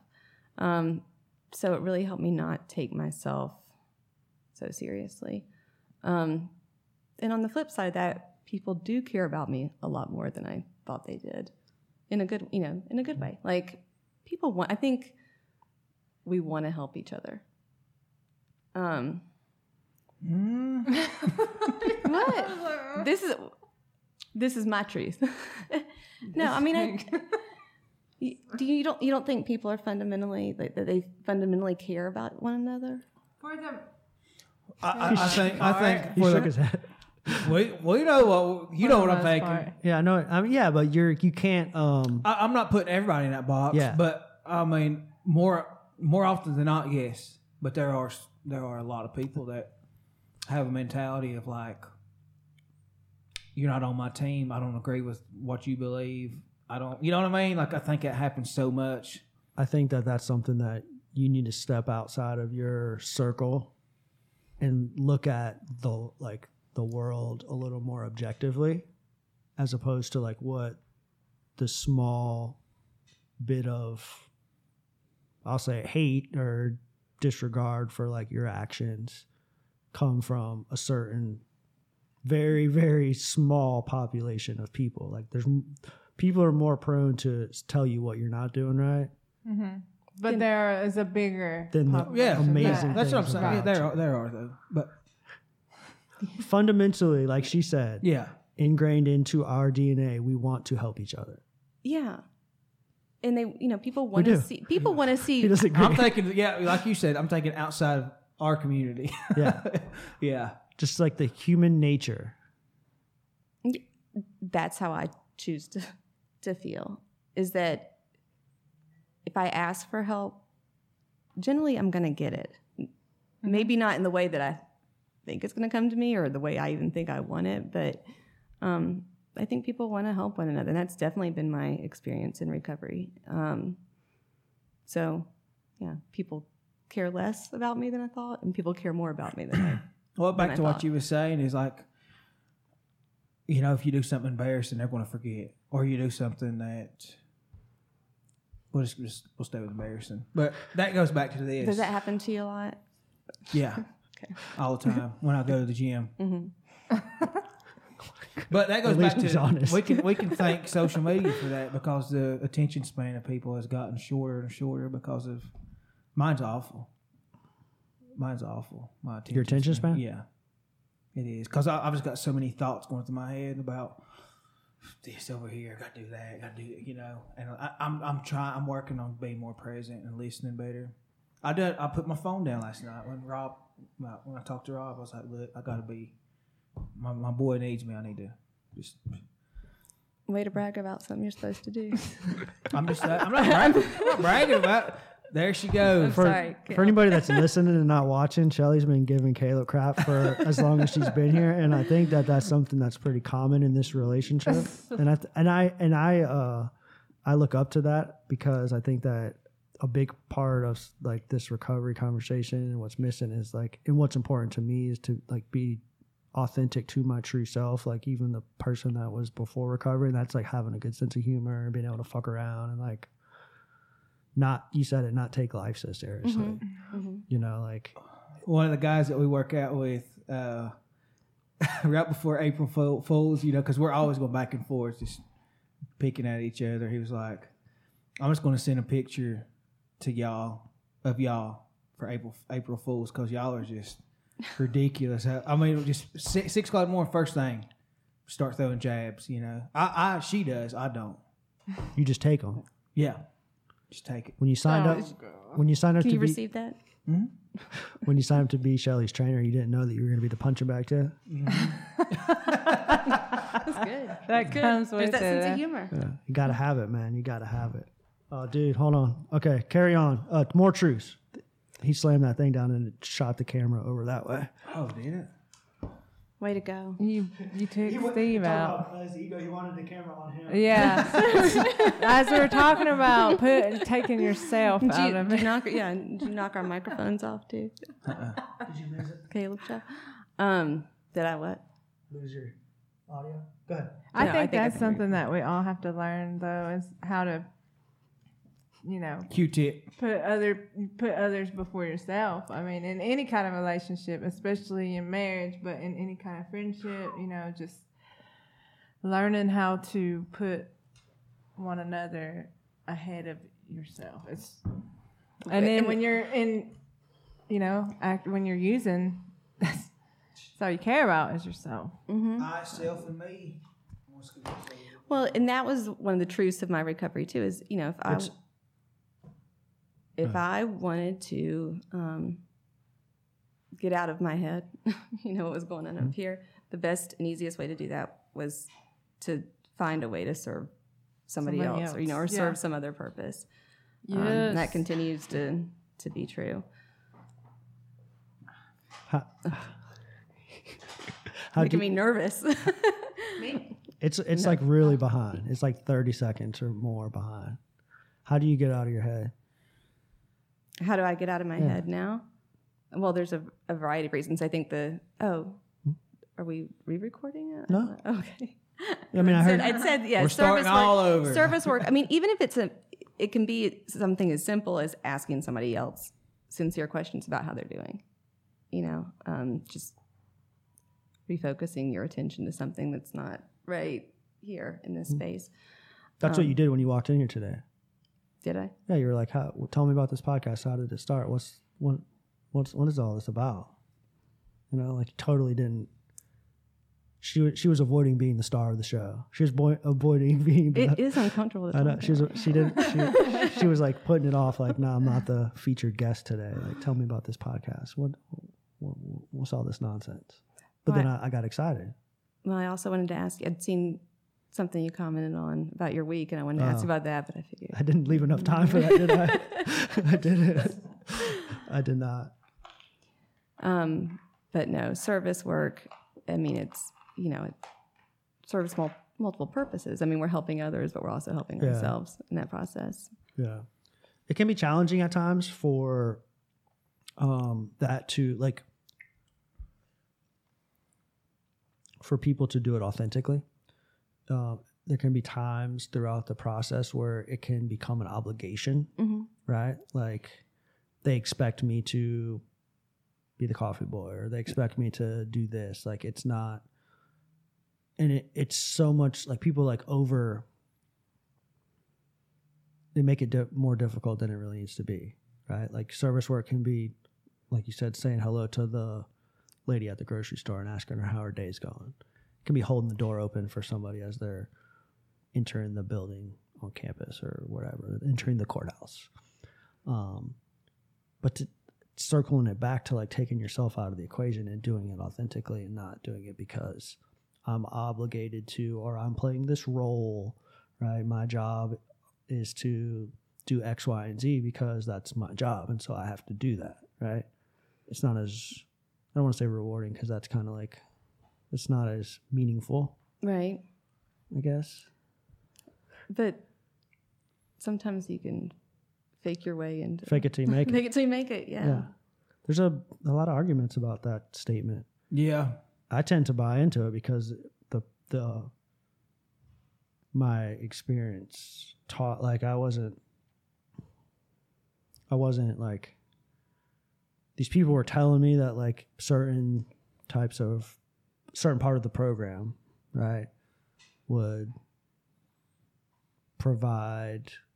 foster some healing from my past, right? And I was like, I don't need all that. It was like, it's this meditation, refuge recovery, mindfulness, meditation stuff. And I was avoiding the real like heartful parts of the practice, the forgiveness stuff and the compassion stuff. Like, and I was just doing like the mindfulness stuff.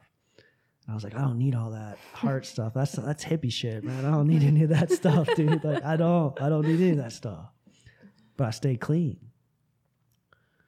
Not a good word to use, but I did not use substances for a long time. And I experienced some really challenging moments, right? Some really severe betrayals and things. And I was like, all right, I've now abstained from using alcohol and drugs for like 2 years. These people have to be on to something, right? Like the rest of it, this thing's created for a reason, right? There has to be something there. I'm hurting right now. What I was doing got me to this point, but now I have to take it to the next level. And I did have to go into it with a little bit of blind faith in that, like, okay, they were kind of right. They were onto something. There's something there because it worked and and I was able to sustain the sobriety as long as I have. Now let me see what this forgiveness stuff is all about. And guess what? It's fucking magical. That's magic. Yeah, that's magical, dude. Right? That is when the magic happened. Mm-hmm. And I was just like, oh my gosh, this is what life's all about. So let's talk about the forgiveness process a little bit. Specifically, okay, self-forgiveness. That's exactly what I thought of. Yeah. Okay. I think that's the hardest one. Yeah. So where do you start? How do you do it? What did it look like in your story? I mean, I worked the steps with a sponsor. I say, I worked the steps with a sponsor, and that was so. Oh my gosh! I mean, it was just so enlightening to me. She was a true blessing, and she helped me see my part in things without beating up on me at all. I mean, she just really, carried me with love through the steps, and it helped me come with respect to the resentments I carried for other people. She helped me understand that I was the one drinking the poison. The role that you played in. Yeah. I mean, I was drinking the poison, wanting somebody else to die, and that even if I didn't, like sometimes my only role was carrying around the resentment. There were some things that had happened in my childhood that it would be very difficult to say this was your part, but my part had been just carrying it around and letting myself be victimized by it, and to see that I could lay that down was so empowering and liberating. And, seeing others start to trust me again and rely on me again, I mean, that helped me forgive myself. Seeing people want to spend time with me again, like appreciate my company, that went a long way towards me forgiving myself.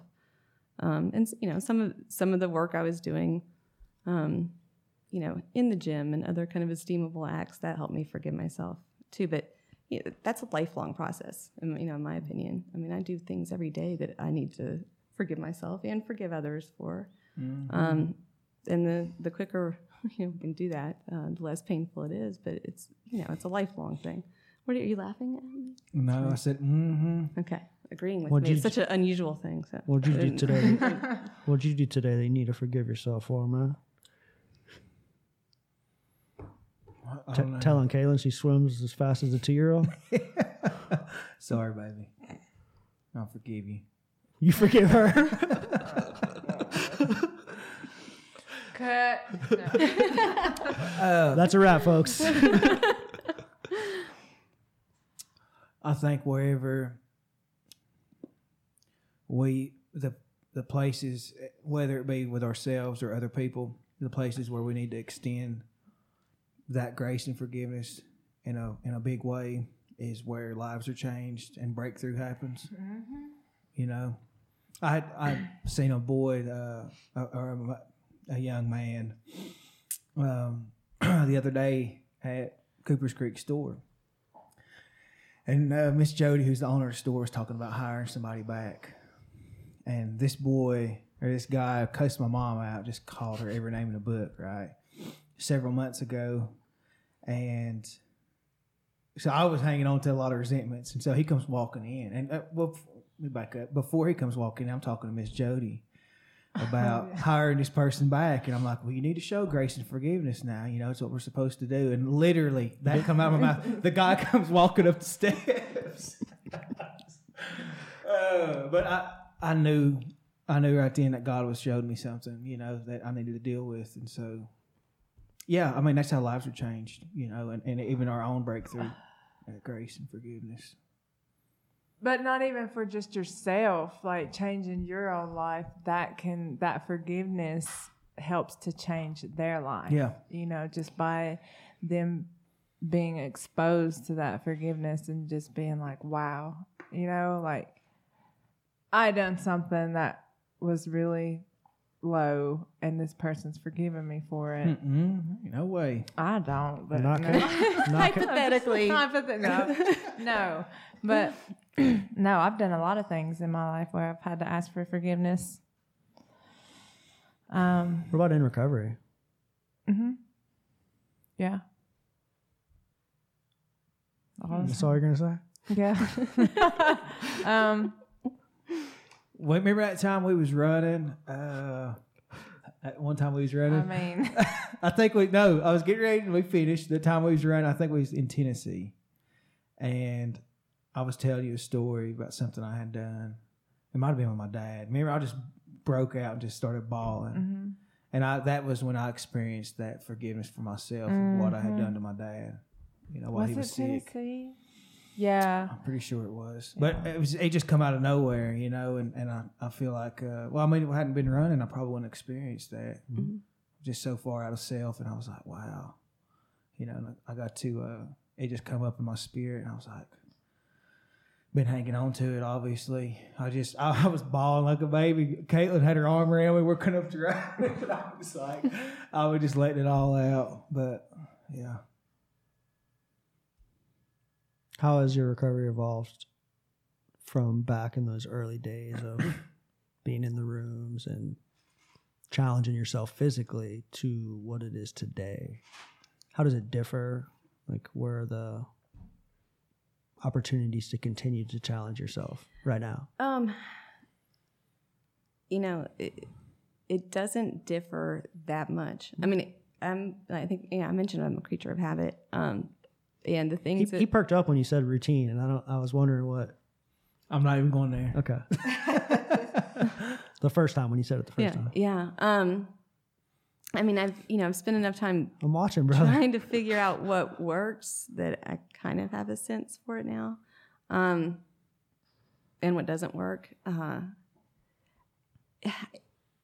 One way I've evolved over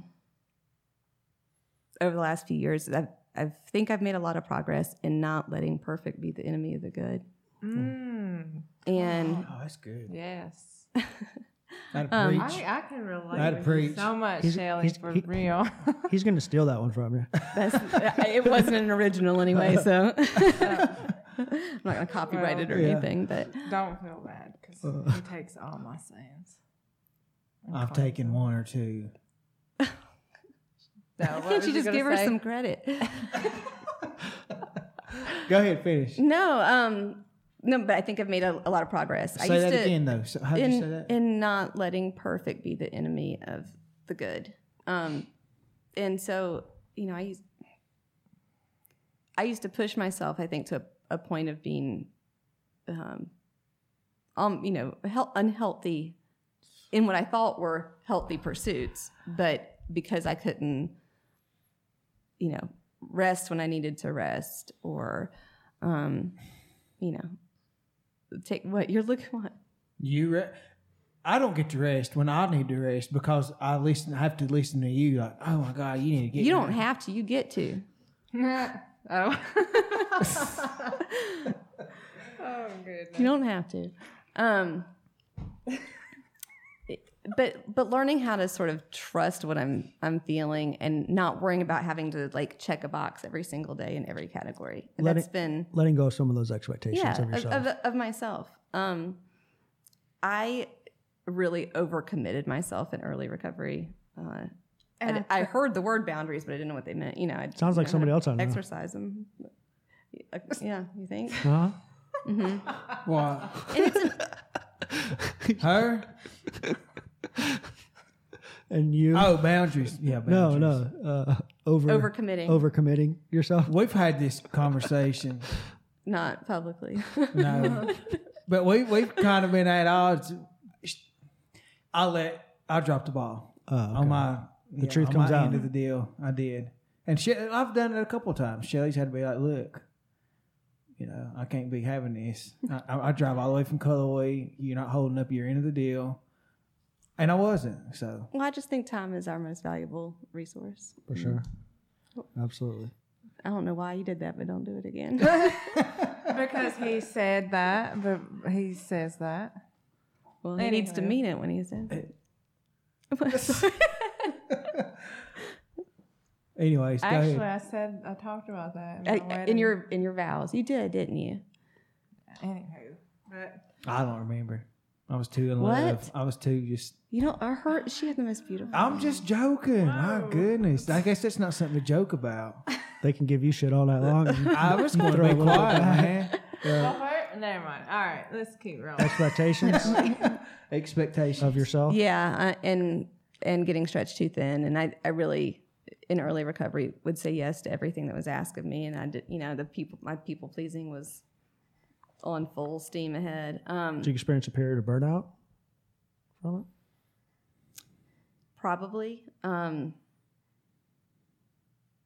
It may have coincided with kind of moving out here, and I think part of me was relieved to step away from some of the responsibilities I had in Raleigh with respect to the recovery community.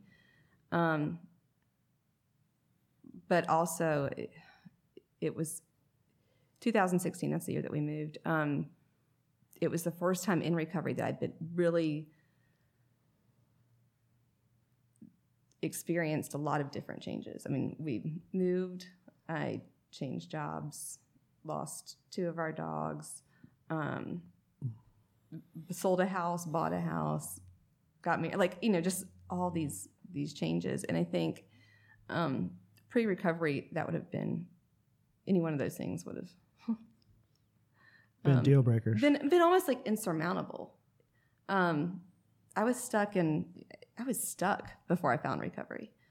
And recovery made surviving those changes and really thriving, you know, even through the pain, possible. And I came out of it stronger on the other side.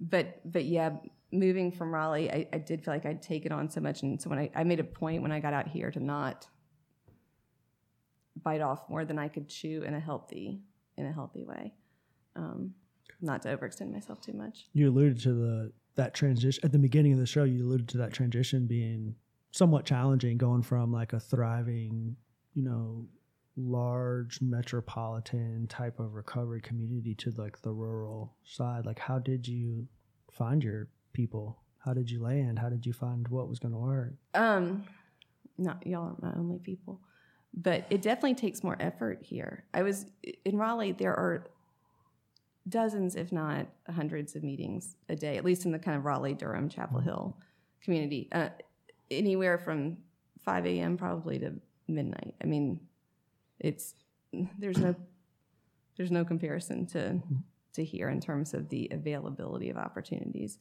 for meetings, and also just the size of the community generally.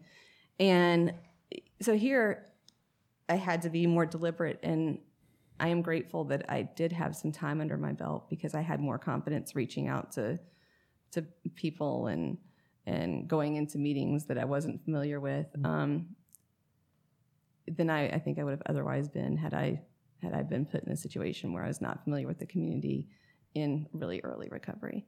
I don't know if confidence is the right word, but just I had more comfort in my own skin and in my own recovery by that time that I didn't feel especially strange walking into a gymnasium and saying to somebody I hadn't met before, "Hi, I'm Shelly and I'm in recovery." I don't know if I could have done that earlier. Yeah.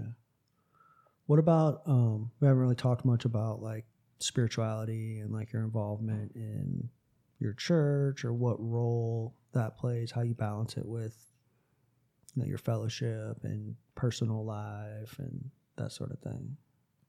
In how, like what role church plays or spirituality, because I don't necessarily think they're one and the same. I grew up in church, and that was another one of those things that I think I referenced. I tried, like when I was towards the end of my drinking and going to the gym, trying to find the missing piece or whatever. I would go to church and pray, but my prayers were extremely, I didn't feel like they were selfish, but I was saying, God, please take care of these things that I love, because I don't have the presence to take care of them. So in fact, it really was incredibly selfish, because I wanted God to let me continue to check out and still take care of everything. But when I started in the rooms of AA, and then as I finally became sober in the rooms of AA, I continued to go to church. I had a great church in Raleigh. It's not the church I grew up in. I grew up in a Southern Baptist church, and I've been attending Episcopal churches for the last decade or so. Find them to be very accepting. But just like I think I don't think I have a monopoly on what sobriety has to look like or the way to get sober. And similarly, I feel that about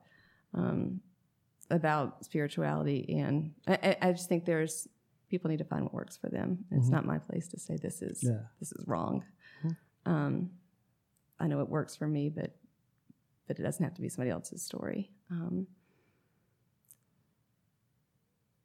In early recovery, I really learned what I would consider meditating, and learned a lot about like breath work, and started practicing yoga pretty consistently. What? Oh, we need more yoga in Western North Carolina. Yes, we do. Yes, we do. Probably get stoned for saying that. Why? Why? Yeah, dude. You know how a lot of people are. There's some beef. In the Christian community, like, how dare you? That is. You're worshiping idols. What are you doing? Not everybody in the Christian community, but some people. Tell them, Caleb. They need to calm down. Y'all need to calm down. Hold on. Say it one more time. Y'all need to calm down. It has no effect on anybody's salvation. That's going to be my new ringtone. Well, if they don't like it, then they don't have to do it. Yeah. You know? Right, just keep scrolling. I mean, you know.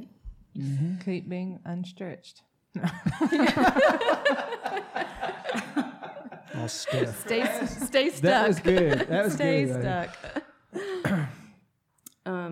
Yeah, just like it sounds like just a overall very well blended pathway to recovery, from the rooms to your fitness to some meditation and yoga to your faith and participation in your church. Like it's a well-rounded core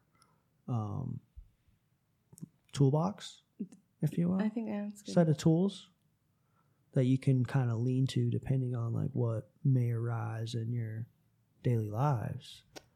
Very solid, I've been wanting to use this word since I learned it the other day, a very solid substratum foundation of recovery tools. What? For people Substratum. for people who don't know that word, go ahead and define it for us. It means foundation. Foundation. Yeah. Are you pronouncing it correctly? Substratum. Okay. So do you get TD to, Jakes. like, TD Jakes. Okay. with you, Better watch out what you say, man. with your job, with your profession, do you get to use what you've learned in recovery? Do you get to, I mean, I don't know. I'm sure that there are boundaries that you have to keep, and I'm sure that there are lines that you can't cross, but do you get to take advantage of the fact that, you know, you coming from the background that you have, you know, do you get to use that in the courtroom to inspire people or to, you know, try to empower them? Because I know it depends on how they perceive it, because a lot of times I've been in front of judges, I've been in front of DAs who have, you know, Who have what? who, you know, gave me the speech. Was like, you know, we've heard about you, we know about your past, we know sometimes we know your family, we know that you can overcome this.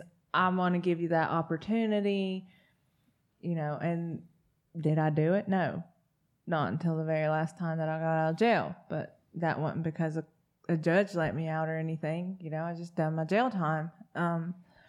But, you know, I just know that there are some people that, but in a sense, you know, like anytime any of the cops tried to tried to empower me, I'd be like, whatever, you know, I wouldn't even try to listen to it. But what I'm asking is, do you get that opportunity to be that person in your profession? I want to ask, and I want to piggyback on what she was saying, is I want to encourage you to, and I don't know how much you, like she said, how much you get to do that, but share your story as often as possible. You know what I mean? Because if I come in front of somebody, coming from downstairs, I need to hear that they can relate, not from a prosecutor, just a judge, right? not That's from what that I was trying to perspective, get to. What that right? That's, yeah, empower them and share it as much as possible. You do have that that added advantage. But then again, I don't know what kind of boundaries are with your profession, or, you know, keeping it professional. Well, in the role I have now, there's very little conversation that happens directly between myself and defendants who may be appearing in the courtroom. But that's one of the reasons why it is important to me to, I mean, I don't guard my story. Like, I'm here today. I don't believe there's been a time when I've said no to somebody asking me to speak.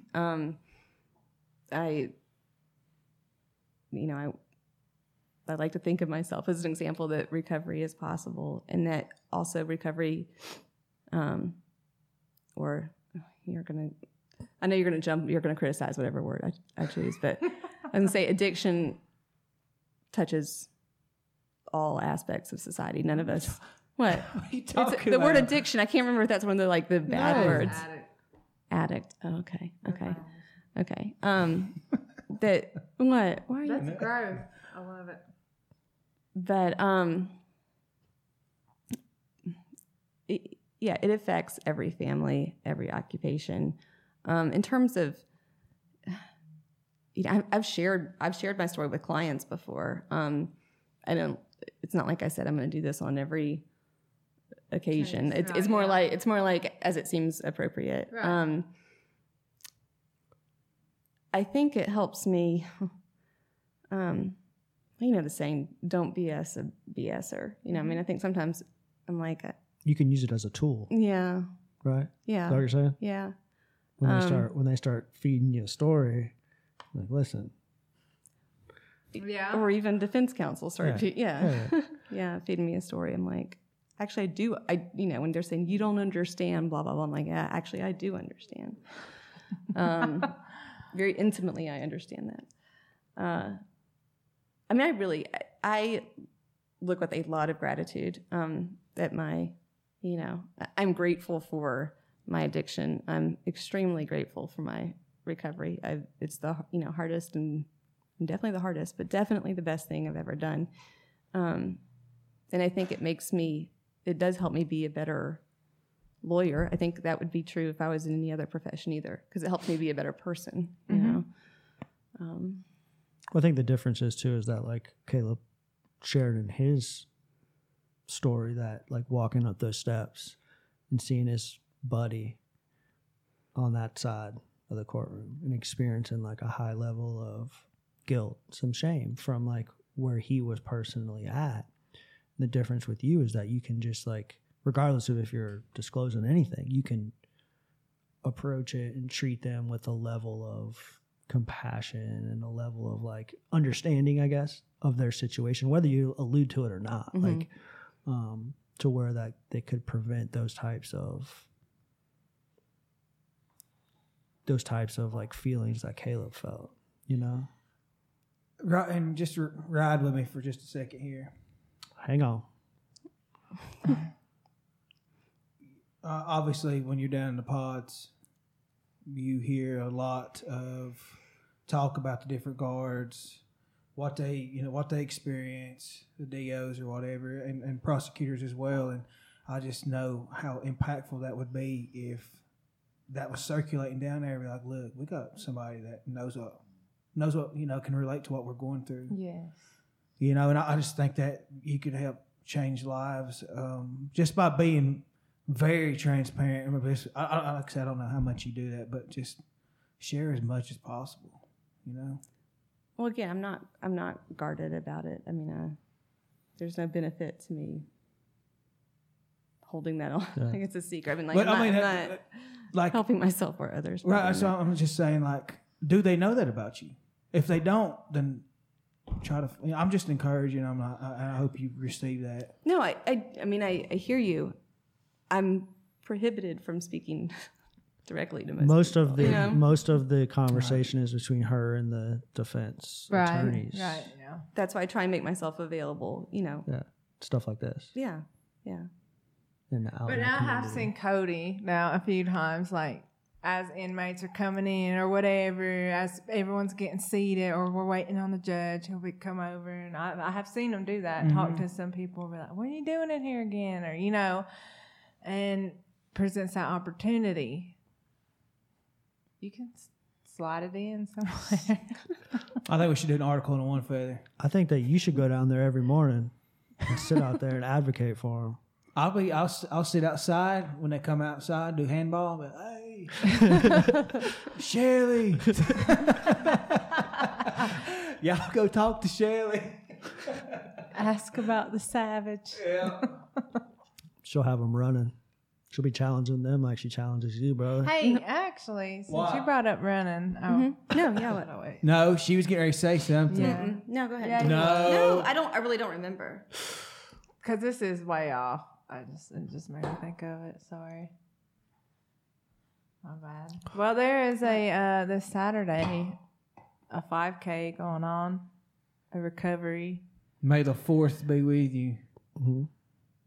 Is that what it is? I don't have no, dog in that fight. I don't know anything about Star Wars. Is it? Yeah. Oh my gosh. I've never watched Star It's Wars. May 4th. Oh That's the my date. gosh. Oh, but it's in reference to recovery. Yeah, and I would like to see a lot of people come out to that and just take a stand and link arms. And see if he can keep up with Caleb. And see if you can keep up with Shelly. Don't give me no love because Shelly's going to rebuke you. Where is it? It's at the mound. Okay. I'll see you down there. There's a 5K the next weekend too. Yeah, there is in Oklahoma. And in Cherokee as well. Mother's But Day no, 5K. if you guys didn't know about it, come out to it, check it out. If you've lost somebody, come out and let them have a voice. Somebody still struggling. Oh, while you're at it, I'll there's be a there. Tuesday or something, or next Tuesday. There is a amazing event called Bowl for The Hope. Bowl for Hope. You going, Shelly? First annual. You gonna be there? First I'll probably be annual. Half the We don't know proceeds yet, are but I would going like to see it to first annual. Res Hope, and the other half is going to the Cherokee Children's Home building to a help playground. purchase materials so the kids could have a playground. This is our second event with them. We done a kickball game with them last spring as well. So Cool. Going to be a bunch of cool prizes. Chief donated a big screen. Big screen TV. So come out and get your bowl on. It's only $5. How do you win this big screen? You got a bowl pretty darn good, I'd say. Beat everybody. Better beat Chief Sneed, and Oh, piece of he cake. said he's gonna get he's gonna bowl 300. Piece of cake. That's what he said. Yeah. ain't it? No, but there's other prizes too, like some gift cards to Brios, and there'll be raffles. And Brios is there'll be raffle tickets being sold for different prizes. And I did want to show Res Hope some love today. A couple days ago, it came up that it was Res Hope's birthday Yeah. on Facebook, and It was. what that means is that's the day I finally created a Facebook profile for Res Hope. We had and I should have worn an original shirt, the pink ones, but I didn't. But anyways, that's when we first got our batch of T-shirts, and it's wild. It's wild to look back on the past year on everything that we've Just been right. doing. Yeah, and like that's what I put out today was a post about needing pictures and stuff. Or I have pictures, but if anybody wants that's connected with Res Hope or connected with recovery or connected in any way, What kind of with pictures are you the looking things that for? we're doing, just before and after pictures from recovery, loved ones that might have passed on, that What are you gonna be about doing? full circle moments. What are you gonna be doing with them? I'm putting them in a PowerPoint. Okay. What do you mean full circle moments? Like somebody getting a job because of recovery. Yeah, or- yeah, That's and what I whatever mean. you want to, or She's holding back over here. or if we, you've some of the ministry work Go that ahead. we've done. Nothing. She's holding back over here, man. No. Come on now. She's trying to clown you. She's ready to. No, I'm listening to ministry work. How do people sign up if they want to come bowling and stuff? How do they just show up at 5 o'clock? Do you got to All right, register? First off, the PowerPoint's going to be Okay. looping Playing throughout through the thing. Okay. yeah. But During the event.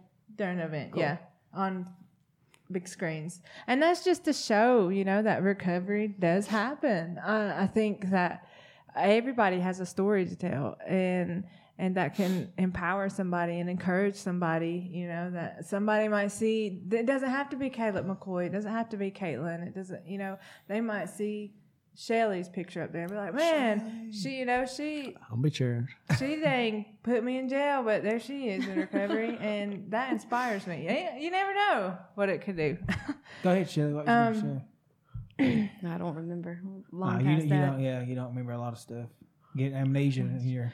So, anyways, $5 to bowl, and you get a $5 arcade card, and the top bowlers, I don't exactly know. I know first, second, third place, and are going to win different prizes and Fantastic. stuff. Yeah. I'm going to win. So definitely that's May 7th I'm from not gonna win. 6:30 to 8:30. Come out and support. And even if you don't bowl, even if you don't want to bowl, if you want to come out and hear the testimony, see what's going on, or just make a donation, like I said, it's going to 2 really awesome causes. Beautiful. We're approaching the 2-hour mark. And so, What? yes, Serious? we're past the 2-hour mark. Yeah. So, I guess closing it out, final thoughts. What's next? How do you challenge yourself today? Like, where do you see this thing going? Like, what? Gosh, I wanted to ask y'all about your run. Oh, ask away. I'm not ending it. Yeah. I'm not ending it. But usually, people are driving in from Asheville and need to go home. So I got nothing but time. Come on, what do you got? No, I'm just curious. Are y'all ready for you're running? Yeah, we'll see. I'm concerned. I don't know what's gonna happen with the JOB, man. I really don't. I really Oh, don't. So sorry. we will know tomorrow evening to see for sure. It's on my So, radar. We might be I know. looking for a driver. You might be looking for a driver, but Anybody that's wants to make a statement in it's tough. recovery. It's tough. Come on, I want to make a bro. statement, but I want to make a shorter statement. What are you thinking? No, I mean, like I think it's hard to Take off. carve out that much time. I mean, Yeah. That's what we not. shortened It's it. not. Yeah, it's not feasible for a lot of people. But I think it's awesome to have a goal. That's extraordinary and something to work for. And I'm excited for y'all. I'm excited that you're able to do it. We'll It'll be make a wonderful trip out and accomplishment. Come run some with us. Come drive some. I'm not interested in driving. I'm not going to fly across the country to drive. I know. So yeah, he like tried to make me the We driver. had He did? a huge disagreement for on this time. Yeah. I was like, if Like, Rob I don't was go, you're going to drive. Oh, if she'll drive, I'll run with you. No, I'm not driving. we had a huge disagreement Yeah, so- on our honeymoon about this, actually. Only On Caleb, that note, good night. only Caleb McCoy would have an argument about a long distance run on his honeymoon. So as it stands right now, right? So the plan was the way this whole thing unfolded was that he came back from his first run and we did a bunch of podcasts, and he kept saying, I want to do something more. And he said like something about the Pacific Coast once or twice. He's throwing out all these crazy ideas. You go back to listen to our old podcast in the early days when he first got back, and he was talking about 7 continents in 7 days. He's still gonna do that. It's on Watch. He's still gonna do Watch that. and see. and he mentioned the Pacific Coast a couple times, and so like down the road we had a conversation on the air. I was like, hey, what if we did this Pacific Coast thing? We took our podcast with us and we popped into recovery communities, and I could document you guys running in a nice professional quality. I'm gonna buy a nice camera with some of the money that we have set aside for a camera, and just that sort of thing. How if we could like document this whole thing, and it kind of like has evolved. What's wrong with you, man? It kind of has evolved. He's mad. It kind of has evolved into this thing, right? And then we've been like planning on this. Caleb worked really hard on selecting a route. He ordered some books on Amazon and did his research and kind of selected a route, destinations, and that sort of thing, and do some fellowship work and reach out into communities. I can't believe we're doing this on the air. Is something about to happen? Yeah, no, it's not. And so, do all of these things, and I work this crappy job. I make like $9 an hour. I enjoy engaging with the community, but it's not like a career. It's something to get me through college while we're doing this thing. So like 2 weeks ago, a job kind of was proposed to me that could be very impactful on like my career path, and the work that's being done and their goals and visions are very in line with like where I want to take this podcast. And it's one of those opportunities where like I don't know that it would ever be presented to me again. Mm-hmm. And so we'll see. I don't know. That's where we're at. I'm going to find out tomorrow if I got the job or not. I went through the interview process and that sort of thing. So I don't know. Good luck. I have to wait. Preparation meeting opportunity. Yeah, right? it is. And it's like it sounds like the universe is conspiring to support you. Yeah, it's conspiring to sabotage our adventure too. So like, how do you? But And I'm the type of person that's like, go for it. Like I tend to not conform to normal, things. Like I do things differently, right? Like I don't choose a traditional path. like starting up a podcast that nobody else. I just don't. I'm not somebody that does that. So like for me to step away from this adventure that we have planned and worked so hard on it is kind of like, in a sense, somewhat going against my typical train of thought and typical behaviors and that sort of thing. Like I'm usually the guy that's like, fuck it, let's go. You know what I mean? So like it's a big dilemma, What do they say? Like flip a coin Yeah.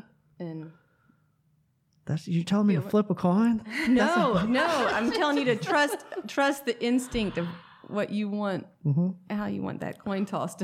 Well, it's like you weigh the options out, and it's like, what are you passionate about? What we were talking about this thing earlier, like what are your dreams? What do you want to accomplish? And all of that surrounds this work right here. What if you went on this adventure though and did this whole podcast and documentary and everything, and that's what I'm saying to take you. That's what I'm saying. That's what I'm saying. Is higher that level? What's important to me is this right here. Because I think there are blessings that are waiting to happen on this whole journey that none of us can even begin to imagine. It's not just about Caleb. It's not just about me. It's not just about us. It's not just about Rob. There's so much more to it. But I support anything you want to do, bro. You're fam, no matter what. We love you. Yeah. So like, it's one of those things where I've been just like bouncing it back and forth, and can we just flip this out? But you know what I'm saying? Flip a coin. I don't mean take it that casually. Yeah. I mean like your body will tell you where you want to go. I know. It's just I don't know. We'll see. We'll find out tomorrow. Or your heart or your mind. A combination of factors will. All the But same. even sometimes there's blessings on both sides of it. There is. Yeah, there is. Yeah, I'm not trying to. I don't even know the word to use right Influence? now. Not influence. I'm not trying to make the other, like the job. I'm not trying to make it seem any less. Yeah. That's important. What's appealing to me, like I had up until like this thing coming, I had no real interest in pursuing a career in the field. Just not like we talked before. It's not really something that's like on my radar. I enjoy this. I enjoy this connection and meeting all of these wonderful people and creating this library of resources for future generations of people to stumble across and have access to at any time. It's going to be on the internet forever. Like I enjoy the connections that I make and the relationships that I build by doing this. With this opportunity, it's like what significantly appeals me to it is that number one, they're specifically targeting. In the very beginning of this podcast, we talked about all of those little issues that everybody knows about, but not a lot of people are like taking some action for. They're specifically targeting those. But number two, the most appealing part is that it's literally like being a part of the creation process. That's what appeals to me. I learned from where this thing kind of evolved, but like they're brand new. They don't necessarily have a office or a location or a logo or a website or a Facebook page, and like being a part of like creating something that's tangible and creating that and giving it to like our community, and then being of service to like our community and creating something that is so needed here in Western North Carolina. What's beautiful is that you have options. And either way, it's a win. That is so true. It's like a huge blessing of recovery. You're like, well, my life went from being so small to being so big that I have a problem, saying yes to too many things, Yeah. So I'm excited for you. Caleb's not. I know. I think we're having the stare down right now. We are. I'm just taking it in. I know. I'm just seeing where you're coming from, and I love you and I support you. And if it's meant to happen, if you go with us, you'll be with us. Yeah, the right decision will be made ultimately. I have faith in heart, mind, all that. So the right decision will be made. What other questions do you have for the crew here? What's next for the podcast? I'm the last guest in April, right? Who do you have coming on in May? I have to go back to my list and check. I have the month booked.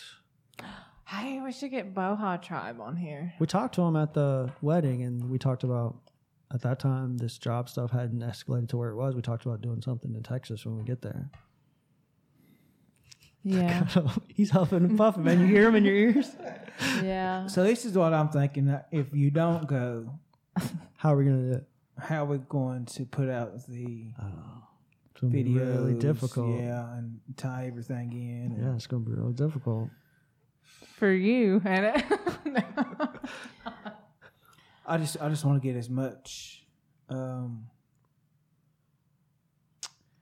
would like to see a documentary made out of one of these things that we do. You know, I might be wearing some head. What's up? The GoPro on your head. Would you do We'll it? figure it out. Either way, it's gonna work out. Would you do it Yeah, I would. regardless? I I mean, would. even Yeah. without the. Yeah. Yeah, it's because it's so much We, more. don't we do- had planned to it's do like- the like- Trail of Tears with us. like Richie Tannehill said, don't do it for the fame, do it for the love of the game, do it because that's what I love to do. That's Yeah. what. That's just who I am. We're gonna go and we're gonna love on some people. Regardless, we're going. Yeah, no matter what, we're going out there to. But I want to get the message out there to the masses and to as many people. That's the goal, you know. And if that doesn't happen, that's just one of the goals. If that doesn't happen, we're still going to do it. Still going to love Yeah. on people and impact people. Well, you got to experience what it was like to follow last time, right? And to stay up, to date. Gosh, What you do? no, we're not even going there. I'll tell. This is after. This is behind the scenes. Behind the scenes. Behind the scenes. To like follow like along and to like each night pop open your Facebook and see what Caleb did today and what he's up to. Oh, I did not You do didn't do that. all that? I checked in from time to time. Time. There was a Many lot of people. though. many people did. Yes, many people did. Many people did, and so I think that's what he's getting at. There's so many. The impacts. There's so much negativity out there, and everybody loves to see a good comeback story of hope. Inspiration. I mean, there's just so much. There's just this huge volume of hate and anger and you know what I mean, and just bitterness out there. And so I'm just so thankful to have this platform that God's blessed me with that I can impact people, and that's why I mean that's a huge part of my ministry. Mm-hmm. Amen. Amen, brother. Amen. All right, Shirley. Yeah, thanks for having me. I got a picture for you. You got a picture? Oh, okay. You texting it to me? Yeah. So I'm going to show you a picture that Caleb wants me to show, and I want you to describe. Okay. Yeah. I want you to describe to me, Shelley, what is taking place in this picture, and describe it to our audience who can't see it on TV or on the YouTube. Like, what is taking place in the picture? What like led up to this moment where you or somebody in your life documented it I have no idea what and this picture shared it or posted it out publicly? Like, what is. were the This surrounding from my circumstances? childhood? Yeah. It is. Do you know how he got it? She seen it. She sent it to you. He's getting his own picture. Yeah. Well, while we're waiting for Caleb to do that, I want to send out a big thank you to Carmen Bryant. Carmen Bryant, you know who she is, right? Yeah. Carmen Bryant's Matt's mother, and she has been a large supporter of NC Raw. I got to meet her. Did you? Yes, and she is all about some NC Raw now. She's a supporter of NC Raw. She's on our Patreon page, and she communicates through our Patreon page every now and then. She'll send some comments and things like that. And she, right before we started tonight, reached out, kind of sent a lovely message surrounding like some of the things that I was talking about in the live stream that we do, the behind the scenes live stream. Yeah. She really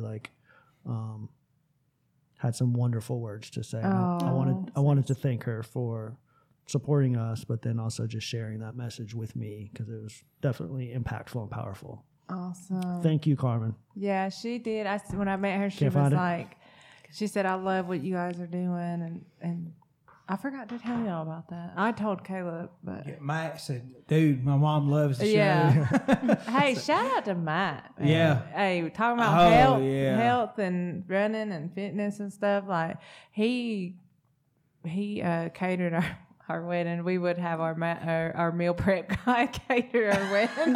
Well, it was funny because like But he killed it. number he one, did. the food was phenomenal, right? I mean, I was going around, people were talking, and everyone was just like, "Man, this food's so great." And so I was talking to him as I was waiting for the pictures and all that crap, and I was like, "So, like, a lot of people have been talking about the food." I was like, "So, like, have you been like passing out a lot of business cards and like getting some leads and stuff like that? And he's like, oh, no, I don't want anything, because I don't want anything to do with all that. I got my hands full with just like the meal prep and stuff. He's like, I'm not necessarily looking for another wedding to cater. He's like, that's not something that's on my radar. I do have to give him a shout out though, because that was awesome. He really loves what we're all doing, and I seen a huge cooler full of meals when I was on the Trail of Tears. Twice. Yeah. He's always backed us in everything that we do, and So if you live in Western North Carolina, check out Mad Meal Preps on Facebook and click on the menu link, and you can order some food from him. Yeah. He'll mail them to you. He's got the he'll little deliver coolers. too if it's a business. And we're actually getting ready to do a breakfast bowl for the Pacific Coast Highway, a fundraiser. I was just thinking that today. The month of May, we're going to be selling. He needs to create a Caleb McCoy. It is. Put your name on it. It kind is. Of thing. Yeah. Yep. Oh god. Look at her. Shelly's a hater, you know. She's always throwing I'm shade. a hater. Yes. She's trying to humble you, son. Well, on that note, Shelly, Yes. you're a wonderful, wonderful woman. You're an inspiration to our community. It's been a privilege to have you here tonight, Thank you. and I would welcome you back anytime. Thank you so much, and thank you for what you're doing. Yeah. It's so important. Absolutely. Really appreciate it. Y'all have a good night. Thanks for tuning in. Love you. See ya. Later. Thank you for listening to the podcast, and a very special thank you to the Comfort Inn of Sylva, North Carolina, for providing the recording space for each and every episode of NT Raw. Comfort Inn is located at 1235 East Main Street in Sylva and can be found on thechoicehotels.com. They're a part of the Choice Hotels chain. If you're thinking about visiting the Western North Carolina area this beautiful time of the year, pop in, say hello, stay the night. They're Comfort Inn's a recovery ally. They support the work that we're doing, and they support many community-based organizations. So give them some love. Be sure to subscribe to our YouTube channel at NC Raw Podcast, and then follow us on Twitter and Instagram at WNC Raw. Thanks for checking us out.